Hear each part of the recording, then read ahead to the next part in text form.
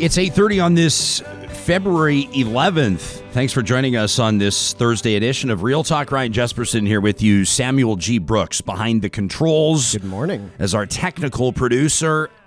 And Sam, I don't think you did. I don't think I should say this out of the... As a matter of fact, why am I saying this out of the gates? Some mornings I think we should follow a script.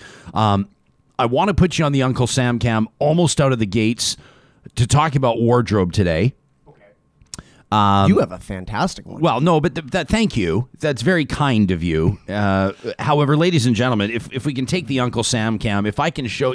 Sam, take us through your approach to showing up today. My approach to showing up today. All right. He tweaks the bow tie. Yeah, well, okay, I love the Bears shirt. I've gotten a lot of praise for it before. So it's amazing. It's a perpetual winner.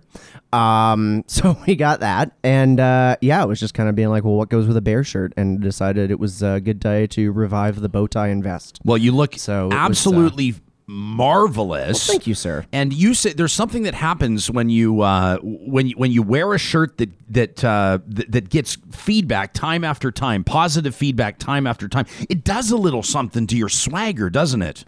Yeah, I know exactly what you mean. It's just like it's like you leave the house kind of with a strut in your step. You're just like, I know this is going to be, or it's just, I have set myself up for a good day. Yeah. Now, this is a very rude question.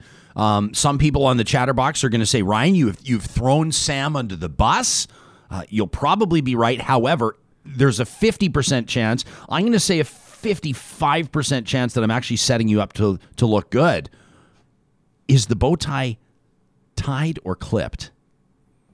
Does this answer your question? Yes. There you go. See what I'm saying? I do not own a clipped bow tie. Of course you don't. I don't even know why I would. I mean, I didn't think you did. That's why I gave you the majority benefit. That's why I said I think it's a 55% chance, because I erred on the side that there is something about a human being that can tie a bow tie and make it look as good as a clip-on.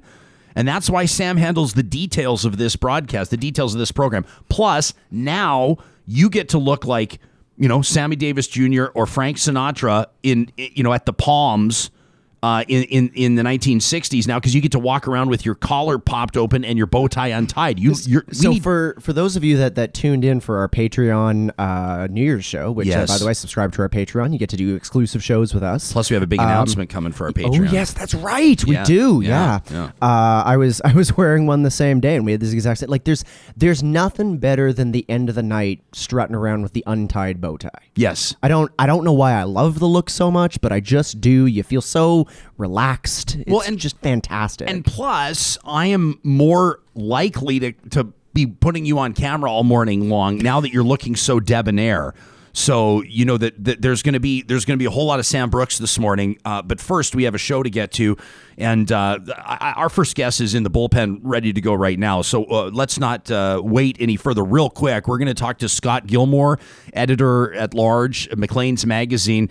He's written a piece that's getting a lot of people's attention right now. It's in Maclean's at macleans.ca. Dear Prime Minister, time for you to go back to the office. Scott's going to join us in about 30 minutes' time, and in about an hour from now, we're going to check in with the CEO of Bitcoin Adam O'Brien. Adam said to me, and please don't do it now on the chatterbox, my friends. Please don't do it right this minute, because there's no way we're going to be able to keep track of it an hour from now. But in an hour, when we're getting set to introduce Adam, I said, hey, Adam, there's been some reporting, the BBC and other outlets talking about the environmental impacts of Bitcoin. They're saying that cryptocurrency is actually harmful to the environment because of the amount of computing power and the subsequent emissions that go into mining for Bitcoin. And if your eyes are glazing over right now because you have no idea, don't worry about it. We'll get him to explain it. And so we're getting emails from Real Talkers that are going, if I can impose a tone of voice, the guy is tying his bow tie back without a mirror behind the camera. Ladies, I have very shiny screens in front of me. Unbelievable, this guy, like in a good way. So people are writing into me, and if I can impose a tone of voice on their emails, they're saying, "Hey Ryan, I bet you because Bitcoin Well's your title sponsor, you don't have the guts to ask the CEO about this." So I send it to Adam, and I said, "Hey, heads up, like question number one, maybe not question one, but like in the top five, in the first five." He goes, dude, Adam says to me. He says, I want the real talkers to throw every tough question at me. He says, I want to take them all on. He wants to have a meaningful conversation about crypto. Plus, we're going to talk about, his sense of where the public's at. Bitcoin and others, Ethereum and other, we'll get into it in an hour, have surged after the GameStop controversy. People are going, can we even trust Wall Street? The Federal Reserve is printing money in the States. They do it in Canada too. Inflation obviously exacerbated as a result. A lot more people are looking at crypto. And I'm not here to sell you crypto, but Adam said, I want his take on that. He said he'd be happy to join us. Plus, Elon Musk buys like $1.5 billion worth of Bitcoin. All of a sudden, boom, it jumps like 19% in one day. Maybe other factors at play, but that's obviously the biggest or most prominent one. So we're going to bring Adam in like an hour. But leading us off today in just a second, we're going to check in with the guy that MLA Drew Barnes name dropped time and time and time again yesterday. That's right. He was talking about this pandemic plan. You remember that? And we thought, well, we've got to go to the source on this. Real talkers are going to want to talk to the guy that developed the plan, or at least has a really clear idea of what it entails. Now, I talked to him on the phone yesterday, Lieutenant Colonel retired David Redman, who's the former head of Emergency Management Alberta. It's the Alberta Emergency Management Agency. I talked to him a bit on the phone. He goes, yeah, the provincial government, the federal government, he says, nobody's following the plan that we put in place. I said, well, will you come and talk about it? He goes, yeah. So he's going to lead us off in like 30 seconds right after I remind you that Bitcoin Well is indeed our presenting sponsor, and every morning as we get set to officially kick off the show, once Sam and I are finished with our horseplay and we're ready to actually get serious, I remind you that Bitcoin Well is your source, the easiest, most reliable way to learn about, buy, and sell Bitcoin. They're proudly headquartered in Edmonton. They have the Bitcoin ATMs across Canada, and they've got a staff ready to talk to you right now. You can follow the link under the sponsors tab. They're right at the top at ryanjesperson.com. Real Talk starts right now. Here's Ryan Jesperson. Yesterday, we talked to Cypress Medicine Hat MLA Drew Barnes. He's gone rogue to a certain degree in the sense that, number one, that he talked to us, and number two, that he's joined this End the Lockdown National Caucus featuring conservative politicians from across Canada. Now, not just conservative politicians. There's something very unique about the group, right? Maxime Bernier, Derek Sloan, both of them former conservative MPs. Angela Pitt out of Airdrie, Drew Barnes here, Derek Fildebrandt, formerly of the Freedom Conservative Party, and of course the Wild Rose Party before that. Other politicians that you would note, Councillor Amber Harris out of Gibbons, Alberta, there on the list, as well as politicians from Ontario, Quebec, BC, and across Canada. They're calling for an end to what they're describing as the lockdown, and Drew Barnes and I got into it yesterday a little bit. Differing opinions, different approaches. I'm going to fact check a couple of things that he said as this show goes on, but we couldn't ignore that he kept referencing a pandemic plan that was put together, and we'll get to the details on that, by a former lieutenant colonel in the Canadian Armed Forces. David Redman was an officer in the Canadian Army for 27 years. Retiring as lieutenant colonel, he was posted 19 times to operations in Germany, Egypt, the former Republic of Yugoslavia, the U.S., across Canada. About 20 years ago, in 2000, he became part of what's now known as the Alberta Emergency Management Agency, and following September 11th, 2001, he led the development and the implementation of the Alberta Crisis Management Counterterrorism Plan. He became the head of the EMA 4 years later, and he led the provincial response to those devastating floods in June of 2005, who will ever forget. He also led the development of the 2005 Provincial Pandemic Influenza Plan. A year later, he retired, but continues to work as an expert in emergency management, provincially, nationally, and internationally. At least he did until 2013 when he was fully retired. But here he is doing interviews again.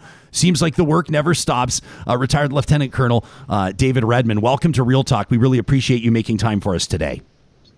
Good morning.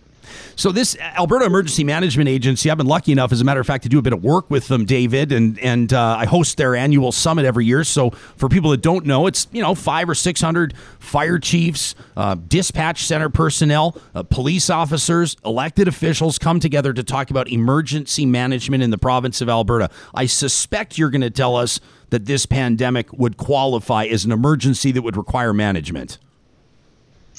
I would say that it is a public emergency, not a public health emergency, and that it should have right from the start been treated as a public emergency. And the very first thing you do in any emergency is you look at the hazard and you determine who is most at risk. Clearly, back in February, we knew that the people most at risk were the people over the age of 60 who had multiple comorbidities. Worldwide, at that time in February, 95% of all deaths worldwide were in that target group. So here in Alberta, what we should have done is taken our pre-existing pandemic plan, the one that's stated 2014 on the website, taken it out, reviewed it, and tailored it specifically to COVID-19, with the very first task to be protecting those most at risk. And that would have meant that by the middle of March, we should have put in place a quarantine plan for all our seniors in long-term care homes over the age of 60 with multiple comorbidities. And by isolation, I mean staff and the residents, but do it in an extremely humane and positive way, and thereby protecting those people. If you look at the statistics Canada-wide right now, you'll see that 96.4% of all deaths in Canada have been people over the age of 60 with multiple comorbidities. And in fact, 74% of all the deaths in Canada, so out of our 20,000, 21,000 deaths, over 15,000 happened in long-term care homes. That's unconscionable. When you look at how this evolved, Canada's pandemic response, and obviously we'll have to talk about provinces as well, because the federal government has had a general plan. They've implemented some policy, obviously, with regards to borders and vaccine procurement. And I don't know if you want to get into that or if that's in your wheelhouse. Of course, each province has managed it differently as well. When you and I spoke yesterday, you said neither the province nor the federal government really is doing what they should be doing right now. Why don't we start with the feds? Where do you think the federal government's response has fallen short or maybe gone against best practice? Well, okay, let's start with the fact that a pandemic truly is a provincial jurisdiction because they run the healthcare system. So if we look at what the federal government has done, I believe they've been an accomplice in forcing the concept of lockdowns. It became very clear that as a tool, the giving out of over $400 billion to lock Canadians in their homes was an initiative that was supported by the federal government in a very dramatic way with the morning distribution of money from the cottage in Rideau Hall. But the entire focus of what was going on was wrong right from the start. Prior to this pandemic, in 2019, the world's best minds in pandemic influenza type diseases got together and updated and reissued the non-pharmaceutical intervention guides for the world. We have them embedded in our national plan and in our provincial plan. And by non-pharmaceutical, what I mean is the list of about 15 measures that you and I would now call a lockdown. The concept that we would close schools, strongly recommended against. The concept that we would close business, strongly recommended against. The idea that people who were exposed to the virus but didn't have the virus would actually be quarantined, strongly recommended against. There's 15 different subparagraphs in that complete document, which were in our own plans. We had learned the hard way from previous pandemics that you don't follow what we now call a lockdown mentality or a non-pharmaceutical interventions. They create far more damage than any good they do. And yet, for some reason, we completely disregarded our pre-existing plans and all the lessons learned from previous pandemics and went on this adventure. Now, not every country in the world did, and the other countries that haven't followed this have seen exactly the same results as we have. So the actual effective lockdowns, and there's a recent study just from December on the entire first wave by extremely professional doctors that said that the impact of lockdown mentality and the lockdowns themselves have had almost no effect on case counts. We have, okay, let me first of all say, David, that a lot of the questions that I'm going to ask you are, let me call them questions that would come from civilians. There's no questioning your credibility, your experience, your knowledge on the file. when I look anecdotally and take a look, for example, at Australia or New Zealand, we had a good conversation with Dr. Stephen Duckett in Melbourne, who talked to us about what they did. He said, listen, the reason why I was able to have 15 people around my dining table last night eating Atlantic salmon was because we conducted a very serious, everybody bought into this, I think he said a 2 or 3 week lockdown where absolutely everything shut down. He said, and look at this, 2-3 weeks later, here we are dining around the table, breaking bread. We see some countries that have done that, and it appears as though it's worked for them. Here in Canada, the United States, and other countries where the governments have been trying to find a balance between sustaining some form of economic health and trying to protect public health. This is all signs point to this being a prolonged circumstance. In other words, probably 2 years, though putting a time frame on it may be a fool's errand. So what do you see internationally that gives you reason to believe that that's not, let's say what Australia has done, that's not an effective approach? Okay, so let's start with Australia and New Zealand, and let's go to New Zealand. Have I lost you? I'm with you. No, you've got it. Okay. Things seem to freeze here for a minute. Let's start with Australia, and in particular New Zealand. The difference between Canada and New Zealand is apparent. New Zealand is an island. And one of the big things about that is they can control their airports and their ports of entry. In Canada, in the pandemic, let's not talk about before the pandemic, in the pandemic, 30,000 trucks a day cross our border.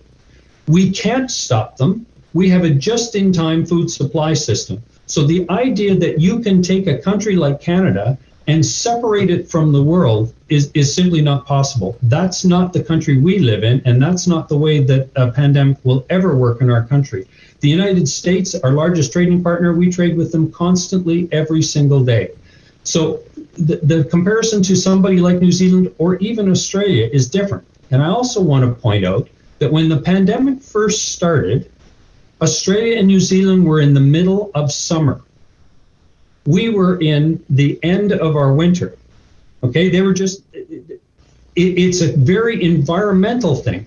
If you look at the annual influenza curve for our country versus their country, you're going to see that it's exactly the same, but a mirror image. And so when the pandemic hit here, we were just coming out of our viral infection curve. And the people that claim that lockdowns actually stopped the virus here in Canada were completely wrong. It is a seasonal virus, and it dropped off just like it always did, flattened through the summer. What I couldn't understand is why people would believe that in October, when our seasonal virus curve goes up exponentially, people thought COVID wouldn't. It has worked continuously, just like a seasonal virus. And guess when a seasonal virus normally peaks? It normally peaks in the middle of January, and so it has again in Canada with COVID. We see it happening across our country. The case counts are dropping, just like nature does every year. On our live chat here, David, people that are tuning in, that are watching us on YouTube right now, Craig says, we didn't know back in February that the most vulnerable would be those over 60. The first fatality from COVID was an ER doc in his 30s. How much of pandemic response, or how much of emergency management in general relies on, let me call it learning on the fly, or being willing to change policy, change approach? Okay, so definitely you have to have flexibility, and the emergency management system is totally agile and totally flexible. But I need to challenge your viewer's comment. I personally, and I have shared with governments since April, all the data that I was just getting off my smartphone in February. In February, we knew that the deaths in China, Japan, South Korea, France, and Spain, 95% of the deaths, and they were monumental numbers, were happening in people over 60 with multiple comorbidities. And by multiple, I mean 3 or more comorbidities. So the data was there in February. This was no surprise. And that's why in March, sitting in my son's apartment, me and 2 other friends just defined exactly how we would quarantine seniors' homes, because we knew right then what needed to happen. That clearly wasn't what our government here in Alberta did, and your governments all across Canada did. They instead decided to lock the entire population down, employing non-pharmaceutical interventions that they shouldn't have in the middle of March. We did know that that's where the deaths were, and the world knew that. If you look at what was happening in Italy, the numbers were, in fact, 97% of the deaths were over the age of 60 with multiple comorbidities. So the very first thing, you always look at the real hazard and the data you've got, and you develop a plan for it. And then, yes, you adjust if the data changes. But I'm telling you now, the data in Canada is exactly the same as it was in February. In fact, even more severe, 96.4% of all the deaths in Canada are seen. The average age of death in Canada is 84 years old. That's the average age out of our 21,000 deaths. So I just want to be, and that's a fact. I just want to clearly understand here, and what I want to do is, and please correct me at any point if I'm not accurately summarizing the pandemic influenza plan that you helped develop. My understanding, back in 2005, it was presented online again in 2014, but you did not work on it in 2014, correct? So what happens is, the government of Alberta and the emergency management agency is responsible for coordinating every 10 years an update of all our emergency plans. So we have emergency plans for fires, floods, tornadoes, the whole bit, pandemic being one of them. And every 10 years, you take the plan out, you look at the new best practices from the world, and you update that plan and you present it. So the one that we developed in 2005 was then reevaluated and reissued in 2014, and it's the one that's still on the website to this day and was due for a review, regardless if there was a pandemic or not, in 2024. Probably starting in 2023, and they would have reissued it by 2024. So the plan that's there is the plan that was handed to us, that we updated in 2005, that was then updated in 2014, and is now the one that should have been used. So what I wanted to get to is, in that plan, the 4 points, if I understand them correctly, and I'm kind of boiling them down, so if I miss anything, let me know. But you say, number one, you've got to control the spread of disease and reduce illness and death, right? By providing access to prevention measures, care, and treatment. Number two, mitigate societal disruption. Ensure the continuity and recovery of critical services. Number three, minimize adverse economic impact. And number four, support efficient and effective use of resources during response and recovery. So it all starts with number one, which is controlling the spread of disease. So you're talking about care homes, long-term care centers. Obviously, there would be senior members of our population or members of the population over 60 that I assume would quarantine in their homes, would obviously have to limit visits with family members or friends. There would be a certain quote-unquote lockdown with certain citizens. You'd have to convince healthcare workers to be willing to quarantine at their place of employment for what could be 6, 12, 18 months, right? Does the rest of it, under this plan, or if you were rolling out the plan, does the rest of it just look like business as usual? I mean, the shopping malls are wide open. Everybody's playing hockey. Would it be life as normal under the plan? Okay, let me start. I got to answer that in parts. Please. So let me start with the first part, the 4 goals. It appears to me that of the 4 goals, our medical officers of health focused strictly on the first one and completely failed. Because if we believe that 21,000 deaths in Canada in our seniors, when we knew they were the ones at risk, is correctly addressing the focusing to mitigate the impact of the disease on our population, they've completely missed the mark. The other 3 goals, in my opinion, have been completely ignored. Okay, so that's sort of the first premise. Then let me get to the isolation, the quarantining of our hospitals. Let me give you one example, because if I had had a team working in February, I could have developed a series of options, presented them to the Premier, and he could have picked the option he liked the best. But here's the one that I would present right away. If you're going to quarantine a senior's home and the staff, what you do is you get a designated living space for the staff, which is probably a hotel or something like that, where their meals and accommodation is provided for free. They quarantine for 14 days. They are then moved in a quarantine busing system to as many long-term care homes that are quarantined as you want during the day to do shifts, and then back to their accommodation at night. They do a 30-day shift, and then they go home to their families. Before their next shift starts, they go for a 14-day quarantine and do another 30-day shift. You and I, we live in Alberta. We know that's exactly how the oil sands operate right now. That's what the oil sands have operated for a decade or more. People don't actually live in Fort McMurray. They live in Nanaimo, BC, and come in for a 30-day shift and go home. So what I'm saying is there's many ways to quarantine the hospitals and the staff in a way that works really well.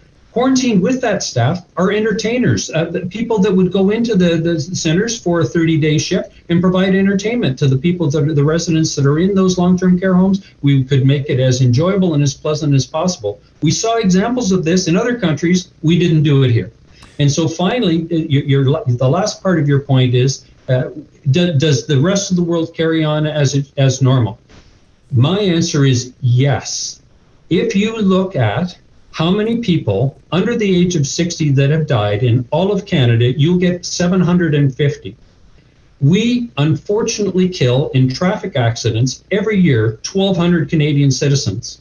But we don't tell everyone to stay in their house and not drive their car to stop those 1,200 people from dying under the age of 60. But those 750 deaths are recorded under the current plan, right? Those 750 deaths are recorded because and I don't even like to be honest, David, I don't even like using the word lockdown because I don't think we've really locked down. But we take a look at, I mean, even off the top of my head, Cargill, the meat processing plants in Brooks and in High River, those were two examples off the top of my head where the general public, not senior citizens, saw rapid spread. That's got to concern you. So if you're concerned about spread, then you should be, what I'm trying to tell you is lockdowns have done nothing to contain spread. The viral infection curve that we see every year in our country has been matched exactly with COVID as with everything else. And let me give you one that I know your viewers they'll explode their heads.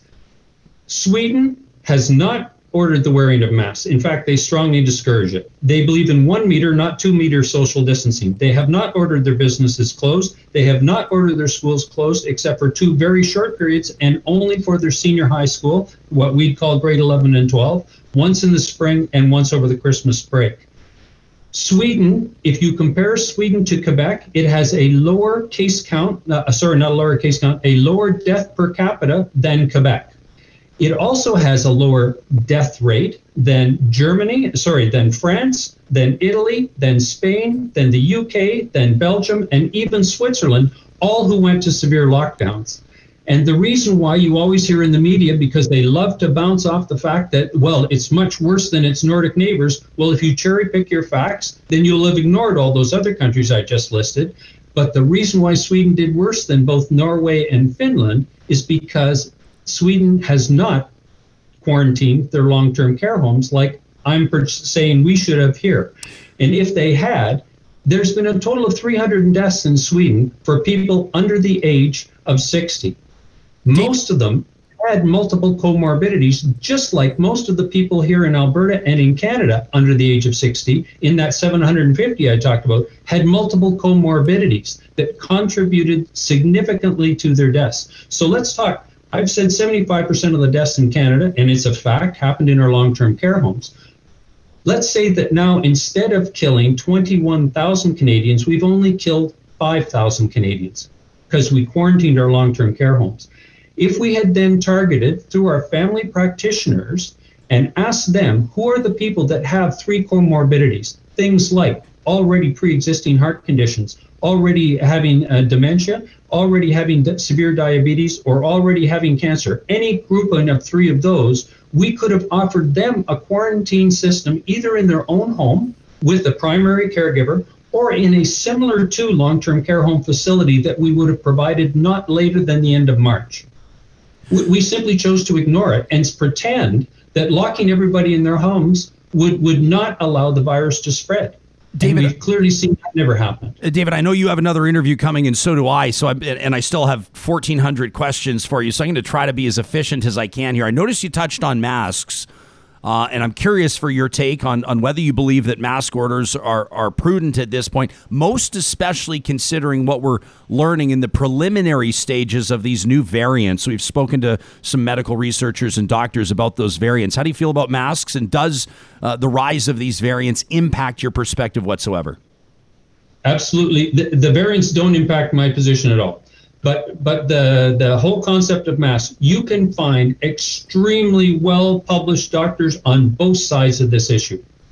And so As an emergency manager, I'm not a doctor. That's not my issue. If wearing a mask makes you feel better, go for it. But I do not believe the government should order you to wear one, because the science on both sides is very clear that this is a debate that will last forever. It was a debate that went on back in the Spanish flu. It's a debate that will happen in the next pandemic. If it makes you feel better to wear one, do it. Okay, that's probably your next interview. That's Lieutenant Colonel retired David Redman. Thank you for your time. Thanks for joining us. We appreciate it. Thank you. You bet. Yeah, I will note, David told us right out, he said, I got an interview, hard start, 9 o'clock, and that's exactly what that is there. So, wow.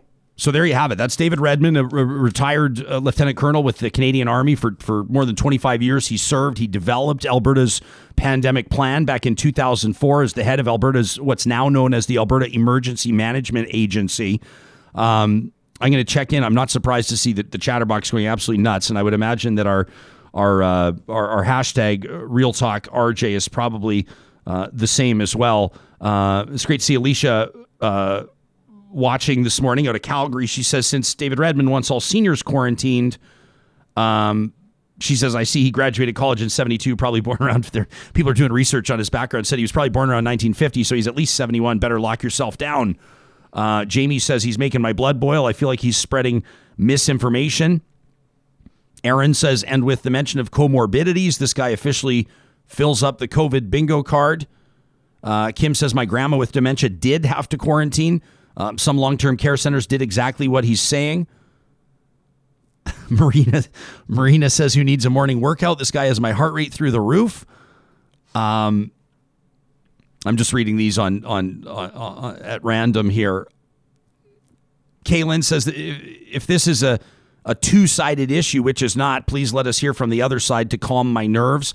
I would say probably the other side on this would be, like, this is an interesting position, because this is not like some guy that we brought in that I found on Facebook, or a guy that I was talking to at the Legion, right? This guy's the former head of the Alberta Emergency Management Agency. This is a guy that's been deployed all around the world to manage. Now, he's not managed pandemics, and he said, I'm not a medical doctor, but he said, based on the evidence of how you would respond to a public emergency, he said, not a public health emergency, a public emergency like a pandemic, this is what you should be doing. Donald says he's both sidesing masks. Judy says he's correct on one thing. We'll never agree on how to handle this. Craig says the science on the one side is science. The science on the other side is Karen on Facebook. That from Craig, with apologies to Karens everywhere. Ashley says, really, the science on both sides? Greg says, I'd be curious to know what he would say. Why do case counts go down after a lockdown? Also, why social distance at all? You know, he speaks of Sweden with a 1 meter rule. Why are they even bothering with that? Eric says, isn't there something in military strategy that instructs you to not underestimate your foe? It's an interesting point. I appreciate, we could go back and there are hundreds of comments after this interview. I appreciate it. This is an interesting one from Jennifer, who says, are you regretting your choice of this interview yet? Why would I regret my choice of the interview? I know that people are accustomed to talk shows that you have a goal, like, we're going to convince you all of this, or I'm going to reiterate my position every time. So I'm going to bring on guests that I align with all the time to prove that what I say is the case, or what the position that we take on something is the right way. Yesterday, we talked to Drew Barnes to pick his brain to try to figure out what's up with this End the Lockdown caucus. What's the deal? I mean, Drew Barnes is essentially, and I commend Drew for coming on the show and talking about it.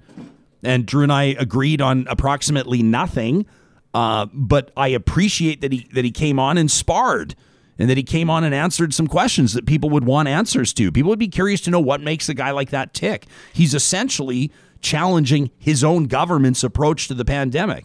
You know, Drew and Angela Pitt are the only two, unless something's changed. I haven't checked in this morning, but as of the time that we spoke yesterday, they were the only two members of an elected government, a majority government, that are sitting on this national caucus. The rest of them are politicians that are either independent or have been kicked out of their parties. You know, Hillier in Ontario as well, the independent MPP out there, or they're municipal politicians that don't have a party affiliation. So for me, if I'm talking to Drew Barnes and he says, you've got to talk to retired Lieutenant Colonel David Redman, who drew up this plan, what do we want to do? I want to talk to David Redman, who drew up the plan, pick his brain, get the details, get the perspective. So no, I don't regret the interview, of course, not even one bit. KK says people with comorbidities matter. People who don't die but are affected for the rest of their lives matter. These are not arguments to not protect our communities. Chris says, I didn't know that New Zealand and Australia were completely food self-sufficient. That's very interesting. Jim says, I'm so tired of the emphasis on deaths. He says, I have a couple of friends who are trying to recover from COVID. They're still carrying oxygen tanks after 4 months. They're still having trouble breathing. Allison says, why does he keep harping on death statistics? Didn't we increase our restrictions? Allison says it's not a lockdown because our medical resources were at the breaking point.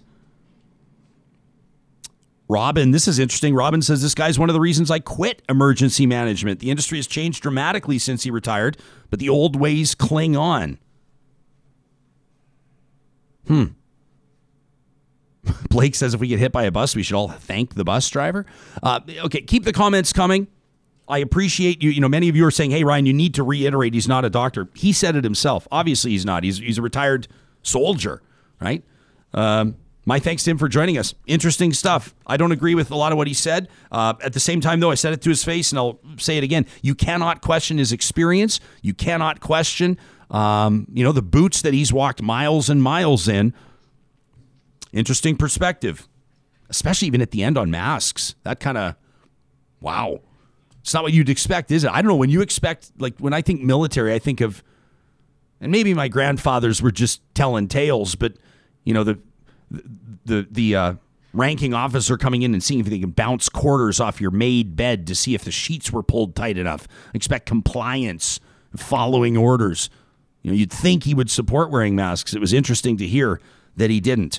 Scott Gilmore is coming up in just a couple of seconds. This is a great time to remind you that the team at Alta Moving and Storage wants to take all of the stress out of the move that you maybe have planned. Oh my gosh, can you imagine somebody that has a move planned anywhere in the prairies right now? If you're coming at us from Western Canada, and I'm not talking about Vancouver, I'm not talking about all those people wearing flip-flops in Vancouver right now. You know, keep your pictures to yourselves while the rest of us here on the prairies are seeing hockey pucks shatter when they hit goalposts. We're going to check in with the team at the world's longest hockey game tomorrow morning, by the way, at 8:45.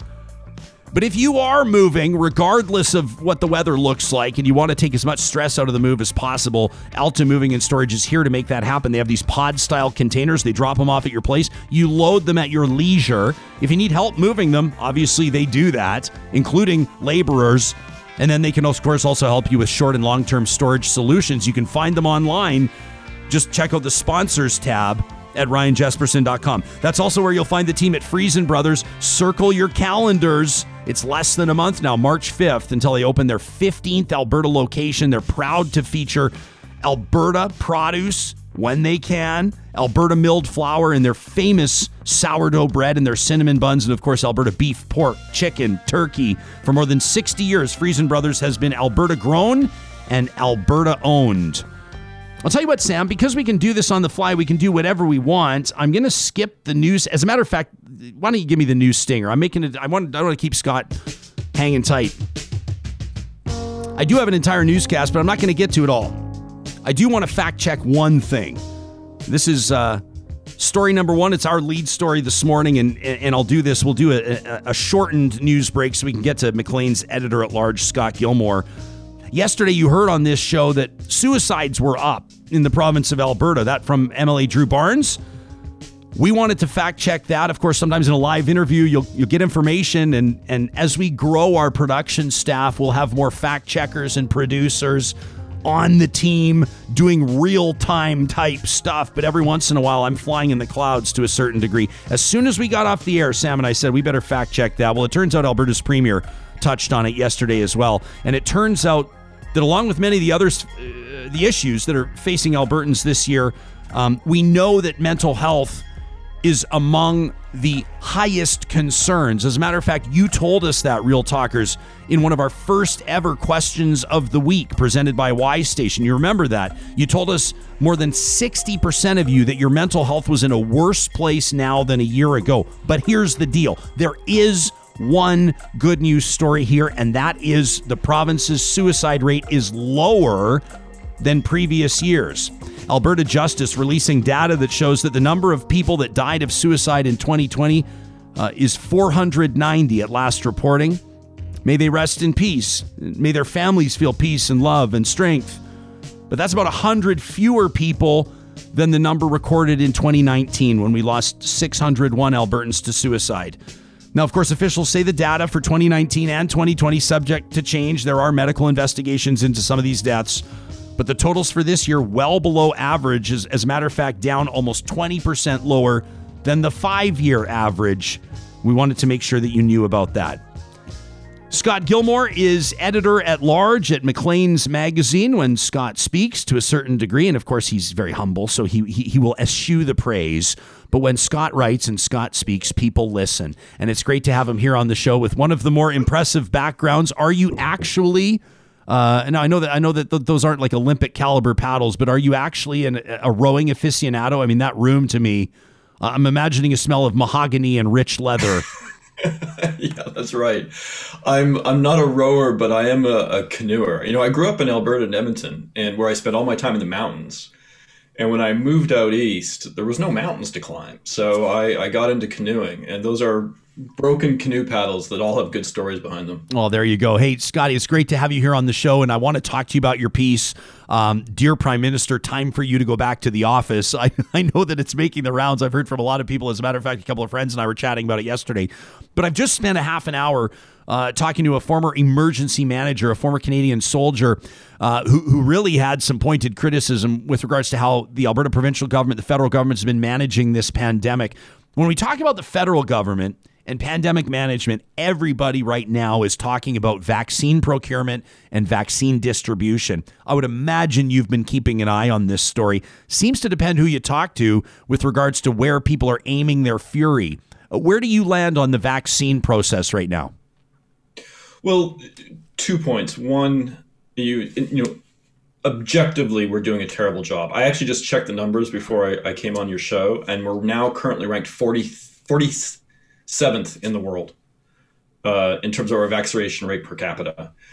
And I think the reason why we're doing so bad is that when no one's responsible, or when everyone's responsible, no one's responsible.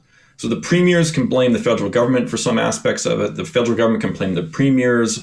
Our health authorities can blame both other parties.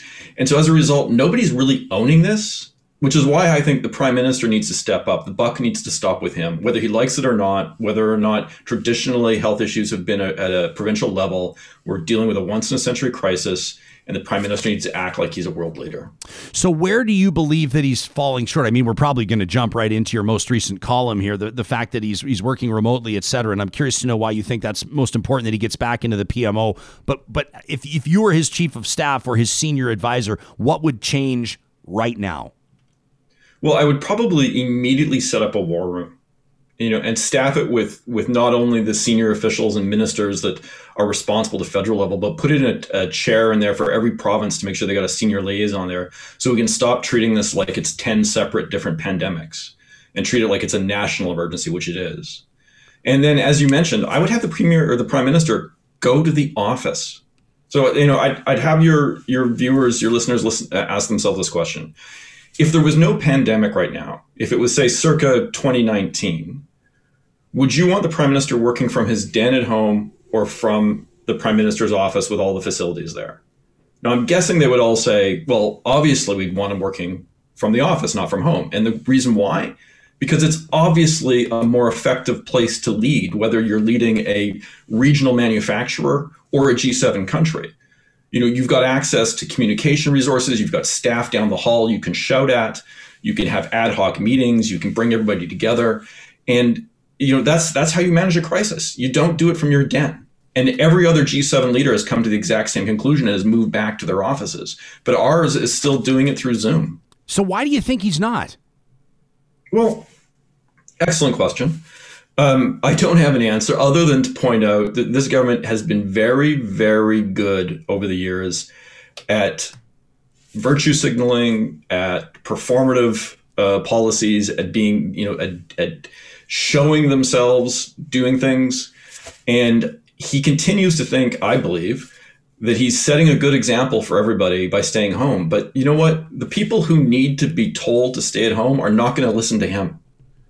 So stop it. We don't need a model. We need a leader. Get into the office, start shouting at your staff, set up a war room, crack some heads, particularly with some of the premiers. They're doing such a horrible job. Threaten them like his father did, who I couldn't stand, but at the very least, he knew when to smack the premiers. and get us through this, because we're 46th. Countries like Morocco are doing a better job than we are. Sorry to any of the Moroccans that are on the show. It's a lovely country. Yeah, my next guest is the senior leadership in Morocco. So thanks very much, Scott. So which premiers are doing a lousy job when you talk about cracking skulls? I mean, I've just had an interview that I kind of knew where it was going to go before I talked to him, but not entirely. And I'm a little bit punch drunk after my conversation with the retired lieutenant colonel. I'm still sifting through and sorting out what it means. He's criticizing the provincial government. This is a former head of emergency management that says essentially, I mean, if I can paraphrase accurately, he says we should have locked down our long-term care centers, taken everybody with comorbidities and had them locked down, and basically changed nothing else. Like I said to him, so are you saying we would be fully wide open shopping malls, skating rinks? He goes, I mean, essentially he said, yep. And so when you're criticizing premiers or provinces, I need to ask you where you think they're doing a lousy job. Are they too locked down? Are they locked down not enough?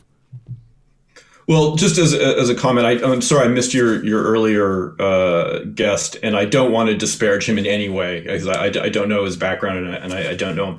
But from my own personal experience, I used to, when I was a diplomat, put our military on a pedestal, in particular our officers and our generals. And then I spent several years in Afghanistan working with them. And I realized that just like every industry and every part of government, just because you've made it up the ladder doesn't necessarily mean you know what you're doing. So take everything with a grain of salt, and take what I'm saying with a grain of salt. I've never led a province, and so maybe what I'm about to say is nonsense. But it does seem fairly clear to me, from my perspective sitting here in Ontario, that without a doubt, the Premier of Ontario has done a terrible job, just simply beginning with communications. Like right now, I'm on super double lockdown, but I'm not exactly sure what that means. I don't think I can get a haircut, and I do have to wear a mask at the grocery store, or maybe I have to have the groceries delivered. Like it's totally unclear, because whenever they announce new measures, 2 or 3 days later, they clarify them, they roll some of them back, they make some of them harder, and then you hear the mayors contradict them, and the health authorities come up with a different solution. And so honestly, nobody knows what we're supposed to be doing right now. So that's the first problem. And then the second problem is I don't have a lot of patience for the people that say we shouldn't have locked down, we should have kept going as before, maybe just, as your guest said, lock down the long-term care facilities. And my reason for that is when I take a look beyond Canada and I look at the countries where they did get their act together, they locked it all down fast and hard. And they went through a painful, few months, but then they got out of it. Whereas we continue to muddle through on this nonsense. And, I got a message this morning from a friend of mine in Dhaka in Bangladesh who has his vaccine. Was asking when I was going to be coming out next to visit. And when I told him I'm probably not getting a vaccine until the end of the year, if I'm lucky, he was gobsmacked. But that's what it is. 2020 was stolen by this virus. We all lost. We didn't attend marriages. We didn't see our parents. It was a miserable year. 2021 is being stolen by our politicians because they didn't get their act together. Right now, Australians are enjoying the Australian Open. And I'm staring out my window for day 364. Well, and this is why, if you want to, I don't want to get too, I can get rambly. May Larry King rest in peace. And people always said that the legacy of Larry King was, he said, the shorter the question, the better. And that's what I'm the worst at. So here, this is my ramble warning. But I remember when Jason Kenney, Premier of Alberta, this was several months ago, approached the podium and they had to announce new measures because the rates were getting out of control and health professionals were sounding the alarms, and the numbers of ICU admissions and COVID patients on ventilators were getting to a point where it was a real sort of a red flag moment. And Premier Kenney comes to the podium and he says, I know many of you are upset. And I remember thinking at that time that in my circle of my exposure on social media, hell yeah, people are upset. But guess what? They were upset for two reasons. Some of them thought that we needed to lock down way harder, and some of them thought that all the restrictions needed to be lifted. And I even look right now, and again, this is my own bubble that I've created. These are the people I follow on Twitter. These are my Facebook friends. So yeah, to a certain degree, and this is not a scientific survey, but I've got some people saying that government is failing us. We need to lock down. Schools should be capped at enrollment, and we shouldn't be allowing this, and we shouldn't be allowing that. And then I've got other people, people who I care about, that own live music venues, that own restaurants, that own stores, that are saying, allow us to open, allow us to keep people safe. These are our livelihoods. And I sit here in the middle, and you know me, I'm happy to state a strong opinion if I have one. I don't know what the hell to think. I mean, I know the science. I know we bring doctors on the show. I know what they're telling us. I know what our family is doing and what our decisions look like. But good grief. You know what I'm saying? Yeah. No, it's difficult. And what makes it probably harder right now is it's happening in the 21st century when we all have a very, very loud voice that carries a long way on social media. Yeah.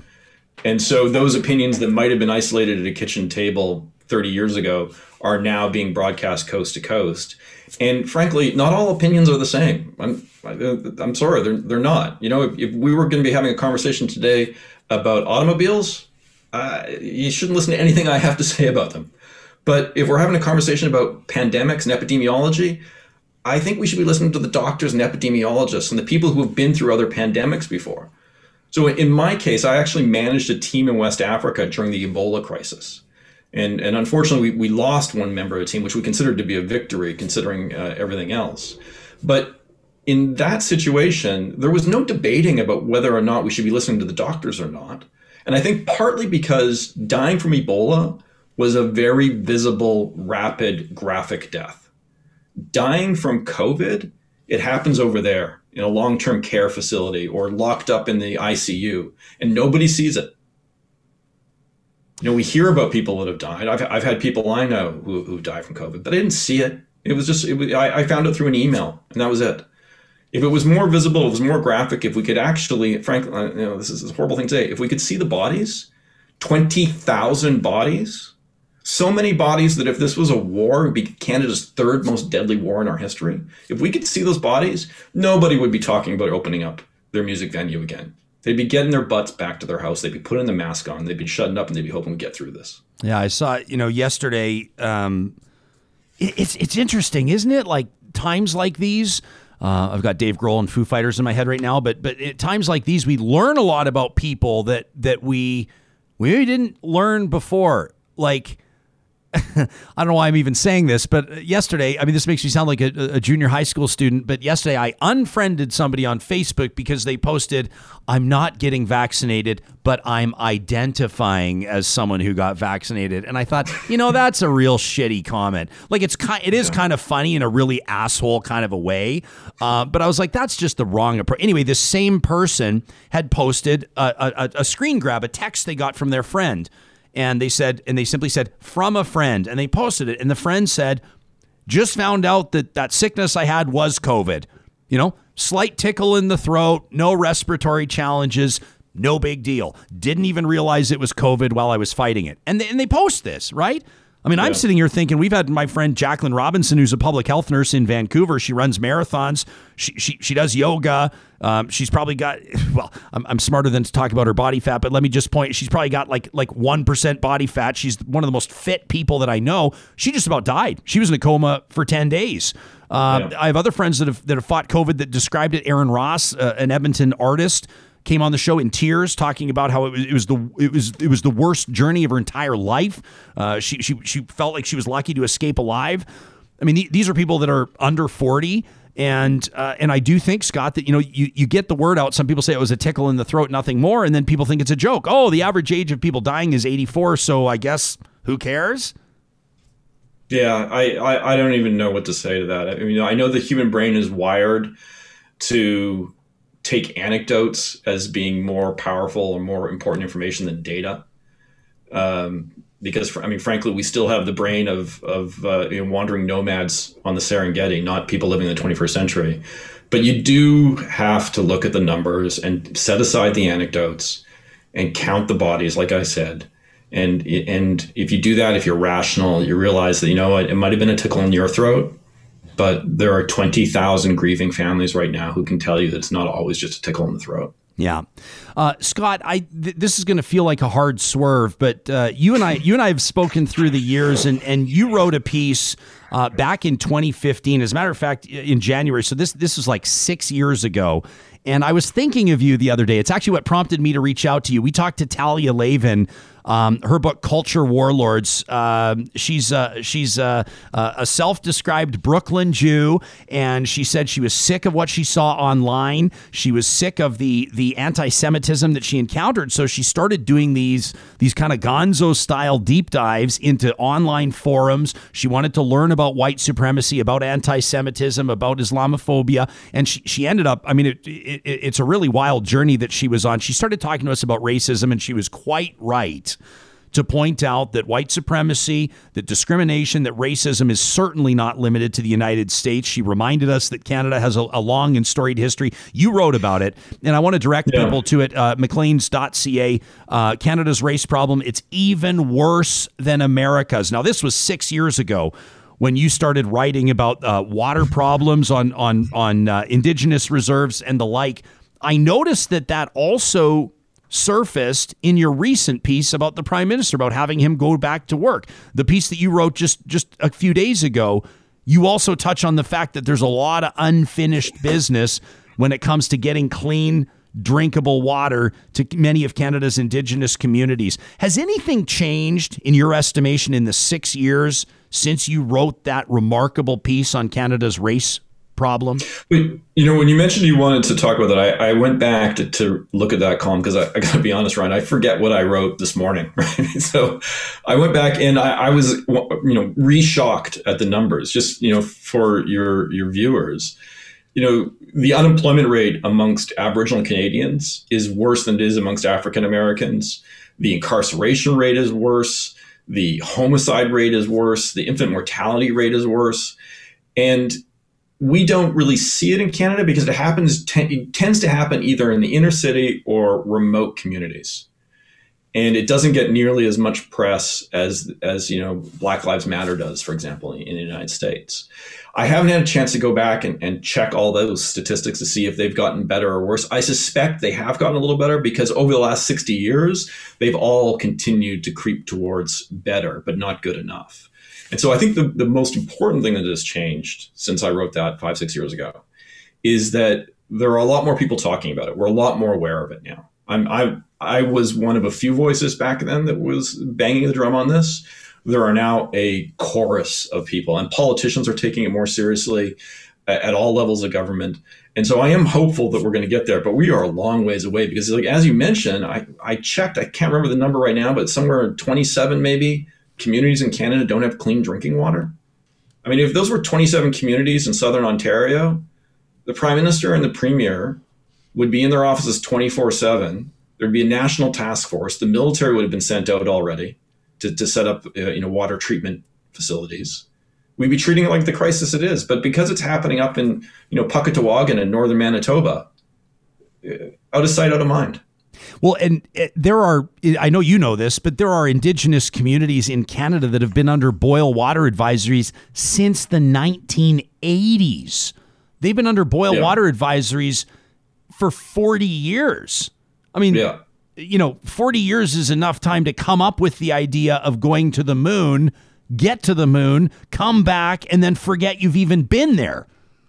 Yeah, no, Ryan, there is no excuse for this. And these might not be your people. You might not have any experience with the Indigenous communities, and maybe even you've had a negative experience with them, but they're Canadians.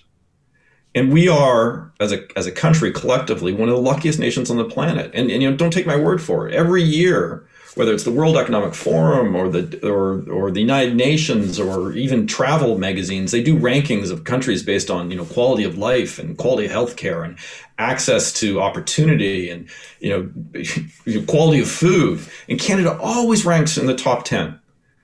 We are literally among the wealthiest and luckiest and happiest and healthiest people in human history in this country.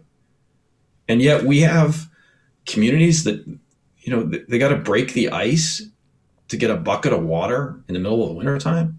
Yeah, it's unbelievable, and as mentioned, it's for a lot of Canadians, including a lot of people that are watching this live right now, that are going to hear the podcast later, they're going to watch this on YouTube later. These are your fellow Canadians. These are human beings, including children that live within 20 minutes or half an hour of you, entire communities, and we need to talk about it. Scott, in closing, there's a bit of a random reference. But you did, this was what, 2 years ago, maybe 3 years ago, you can remind me, one of the coolest things, you put your money where your mouth was, and you started doing this, like, you did, I don't know what you called it, but like politics and pints, and you did this, right. Do you remember? You came on you came on my radio show and we talked about it. You literally went across Canada. And I couldn't believe you did this to our radio audience. You said, you were like, I'm going to be at this pub tonight at like 7:00, and I want to buy you a beer and pick your brain on the future of conservative politics. And you bought how many beers for how many people? Whatever came of that exercise?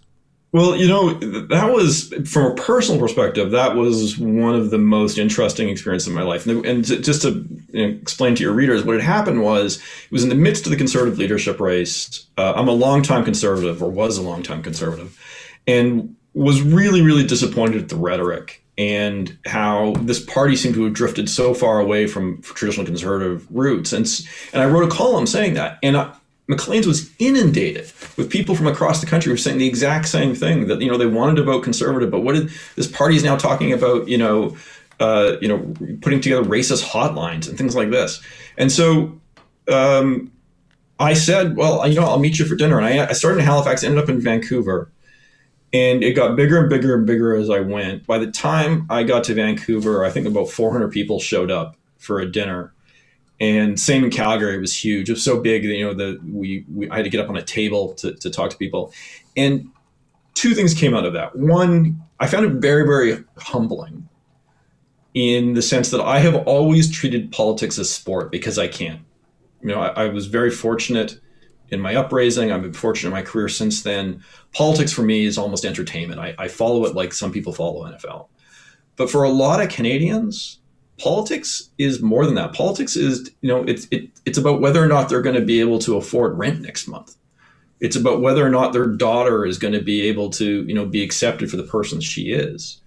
It's about, whether or not they're going to be able to continue to farm. There's decisions being taken in legislatures and in the House of Commons that have a direct impact on these people, and they're so sincere about it that I really felt like I was an imposter. And so I found it very humbling. I realized that after that, I need to take my columns a little more seriously. I need to treat all of this with the gravity it demands.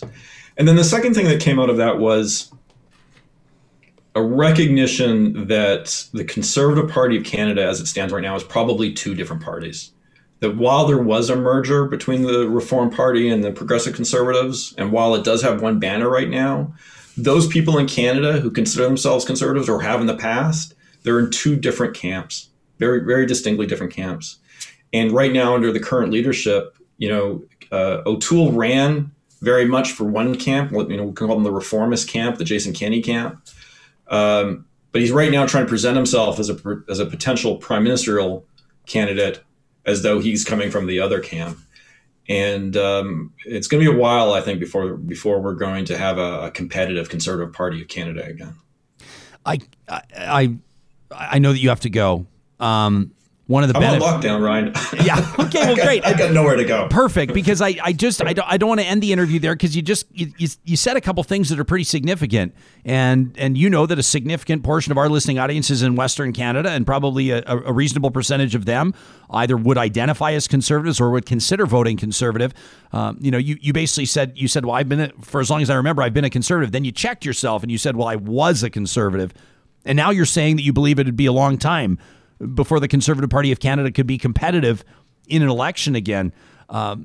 I feel like right now a federal election would be a disaster for Canadians because I'm not quite sure that there's a great choice out there. It would kind of mirror it would mirror October of 2019. To be frank, that's my perspective. Is your vote up for grabs? Have you sworn off the Conservative Party? What do you think it would take for the Conservatives to be? Oh no, my vote is up for grabs. I right now, like you, I can't see myself casting a vote for any of the three main parties over the Greens right now. But there are some very impressive talent in the Conservative Party Canada. Michael Chong, for example, is currently their foreign affairs critic. Is somebody I've known for a very long time. He's one of Canada's most principled politicians. He did run for the leadership. He ran on market-based ideas. He ran on the idea of opportunity for everybody, on equality for everybody. He was like the only guy open-minded to a carbon tax in that entire leadership race, if I remember correctly. Yeah, and the reason why he was open to carbon tax is because he recognized, pretty much like all economists, is it's the most market-friendly way to approach it. Whereas bizarrely, the Conservative Party was proposing all of the sort of regulatory approach as though it was a bizarre upside-down world.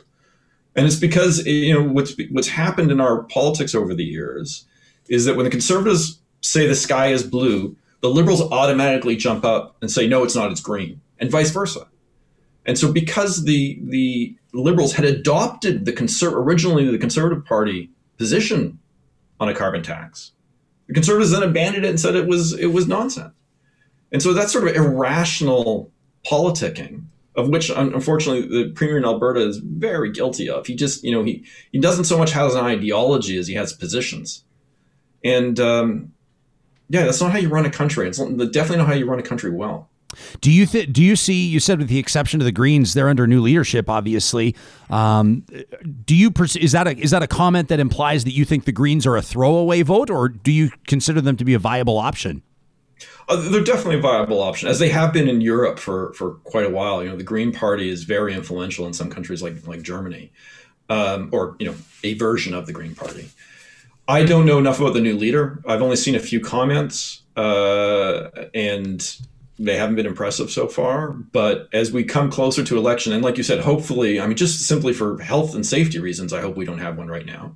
But as we get closer to election, I'll be doing a deeper dive into all the parties. Yeah. Hey, let me bring this full circle as we thank you for your time. A viewer of ours by the name of Gilles, I really appreciate his comments. He's a reasoned guy. He says many things that Scott Gilmore has said in this interview have made sense, but I still can't get past. He's going back to your current column, or at least one of your recent ones in Maclean's. He says, I still can't get past the perception that nothing is happening when individuals are not in the office. He says this old school bias protects commercial real estate, but sitting at a desk does not mean performance. What would you say to Gilles? It's an interesting comment. Yeah, the Prime Minister's office is not a desk. It is a ops center. It is a place with big conference rooms and crisis rooms. It has access to all the fastest technology in the world. It has access to all the best people in the world. And I agree with Gilles, just because you're working from home doesn't mean you're not productive. But with some jobs, like leading a G7 country, you need to be at the office. You need to be able to shout at your staff. You need to be able to have ad hoc meetings. You need a sense of urgency that you can't get from your den. And don't take my word for it. Talk to the President of the United States, the Prime Minister of the United Kingdom, the President of France, the Chancellor of Germany. They've all come to the exact same conclusion. Scott Gilmore, it is always an absolute pleasure to connect with you. Next time we'll book you in for an hour. Thanks for making time for us today. Anytime, Ryan. Take care of yourself. Yeah, you got it. Scott's a Canadian social entrepreneur, a former Canadian Foreign Services officer, and editor-at-large with Maclean's magazine. And of note, he's more than just the son of his parents, but his dad, Tom, played more than 200 games in the WHA, including for the Edmonton Oilers. Pretty interesting stuff. Our thanks there. I wanted to get to some of your comments. Then we're going to get to Adam O'Brien, Bitcoin Well. We're going to talk about crypto. We'll talk about Elon Musk. That's coming up in just a moment. I appreciate some of the comments here. Chuck, welcome to the family. Chuck says, I'm a new listener, but every show here is so interesting and relevant. Scott Gilmore is nailing it. Appreciate that. This is a great point from Sue Huff, who's a personal friend of mine. And Sue's a cancer survivor. She's done amazing work when it comes to awareness around eating disorders. And Sue calls me on something, and she's absolutely right. And I'm happy to read this. Sue says, Ryan, I know it was just an off-the-cuff comment. I was talking about my friend Jacqueline, who has fought COVID. And I was obviously exaggerating when I said Jacqueline has like 1% body fat. I was obviously kidding, but this is a serious comment from Sue that demands to be read. She says, I know it was an off-the-cuff comment, but anybody with 1% body fat is seriously ill. She says bodybuilders who strip themselves of fat for competitions do so at extreme risk. Seeking low body fat through extreme dieting can turn on eating disorders. That from Sue Huff, and she is bang on. And Sue, I appreciate you bringing that to my attention. And you're right. It was a joking throwaway comment. I probably don't need to joke and throw away with specific numbers around body fat. If it makes you feel any better, Sue, I'm probably hovering around 40% right now through this pandemic. And of course, we did have our eating disorders. It was our a roundtable conversation, our panel around Eating Disorders Awareness Week. For anybody that's interested in learning more on that and body positivity, you can find that. That was, what was it, Sam? I guess about a week ago, I think, that we had that roundtable. Keep the comments coming. We're going to get to more of your comments, including on the live chat in just a moment. Heather agrees with what Scott had to say. We haven't seen the suffering. Scott says that maybe more people wouldn't want live music venues opened up, for example, or maybe fewer people would be attending church in person, for that matter, if we saw 20,000 bodies stacked up. I know it's a troubling visual, but that's the point. Heather says we should be seeing more of the suffering. She says the sanitation of this pandemic has been counterproductive. That's a really interesting comment. She says we're only hearing about minor illnesses, right? Another viewer says, there's so much desensitization when our news is full of political scandals rather than focusing on the crisis. This is Kaylin, says, like after 9/11, they scrolled all the names during the Super Bowl. Where are the names now? That's a great question. Do you remember that email that I read you? I think it was, if I remember correctly, it was out of Strathcona County, Alberta. I apologize, I can't remember the viewer's name, but they said, Ryan, the newspaper should be printing photos in memoriam and life stories of people who are dying from COVID. We should know who they are. We should know their names. We should see their faces. These should not be numbers. Bonnie Henry in BC, Dina Hinshaw, these chief medical officers of health in Alberta, across, we've come to know them by name or at least by face in Manitoba and Nova Scotia, and I can picture them right now. Ontario's Minister of Health, they're public health professionals, Alberta's premier. They'll all step to the podium and I'm not meaning this disrespectfully. This is a fact. I'm not meaning it disrespectfully. And I do think that they probably feel it. Some of them feel it in varying degrees, I'm sure, but they feel it. But when they announce the statistics, they kind of adopt the appropriate posture and they adopt the appropriate tone. And they say, we're sad to announce that we lost 19 more Albertans, or we lost 34 more Ontarians, or the province of BC lost 16 more people today, right? Every day we hear these numbers. Oh, 29 today. Oh, 21 today. It's like checking the weather. What's the wind chill today? Oh, it's minus 34 with wind chill today. Yesterday was minus 29. Tomorrow's going to be minus 41. It's like stats. It's not, did you hear that Laura's older brother, after being on a ventilator for 2 weeks, terrified and unable to see his family, finally succumbed yesterday? Or did you hear that Brandon's daughter died from COVID-19? We don't talk about it like that. We'll get to more of your comments after 10 o'clock. We're going to get to your emails. Right now, I want to remind you that this program is able to continue to conduct these interviews, continue to grow, continue to expand our coverage because of our sponsors. And that includes the team at Westworld Computers that reminds you that, for more than 40 years, people have been going to them for the latest in Apple's lineup. The iMac, the MacBook Pro, the watches, the phones, the tablets, of course, the iPad like the one I'm using right here. But if that's not in your budget, brand new, but you need an upgrade, they have the refurbished hardware ready to go, including warranties applied to whatever you're going to pick up from them used. Westworld Computers has you covered, whether it's new or pre-owned that you're looking for. You can find them in Edmonton, just off Mayfield Road, family-owned like they have been since their start more than 40 years ago. Also want to give a big shout-out to the team at Clean Air Club. If you check out cleanairclub.ca right now, you can take a step that'll take you less than 5 minutes that'll allow your family to breathe easier. That's what it's all about. They help you with their furnace filters, with the furnace filters that we know we're supposed to replace, but we never do because our to-do list is always so long and we're always so busy. Well, Clean Air Club makes sure you get the furnace filter you need. They drop them off at your door, and they help you save money. You can find more details at cleanairclub.ca. Our next guest is a good friend of this show. Of course, he's the founder and CEO of our presenting sponsor, Bitcoin Well, Adam O'Brien. It's a real pleasure to welcome you back to the show. My conversation went way over time with Scott Gilmore, so I owe you an apology, but thanks for hanging tight. It's good to see your face. No worries at all, man. Happy to be here. How are you holding up these days? It's these are wild times, and we're talking about evolutions in workplaces. We just talked to Scott Gilmore about the Prime Minister working from home. I know your team has rapidly expanded over the last year or so. How do you, as a corporate leader, how have you been managing the challenge of this pandemic with your staff while growing a business at the same time? Yeah, we found that productivity has skyrocketed with people working from home, and I think that's been really, really great. We are an innovation focused shop as well, and so we've had to manage kind of a hybrid model to have that collaborative, innovative environment alongside kind of some precautions and safety of the office. So I think we've done a pretty good job. We've got people cross. Like teams cross collaborating and teams still able to kind of innovate and work together while at the same time being nice and safe. So it's been good.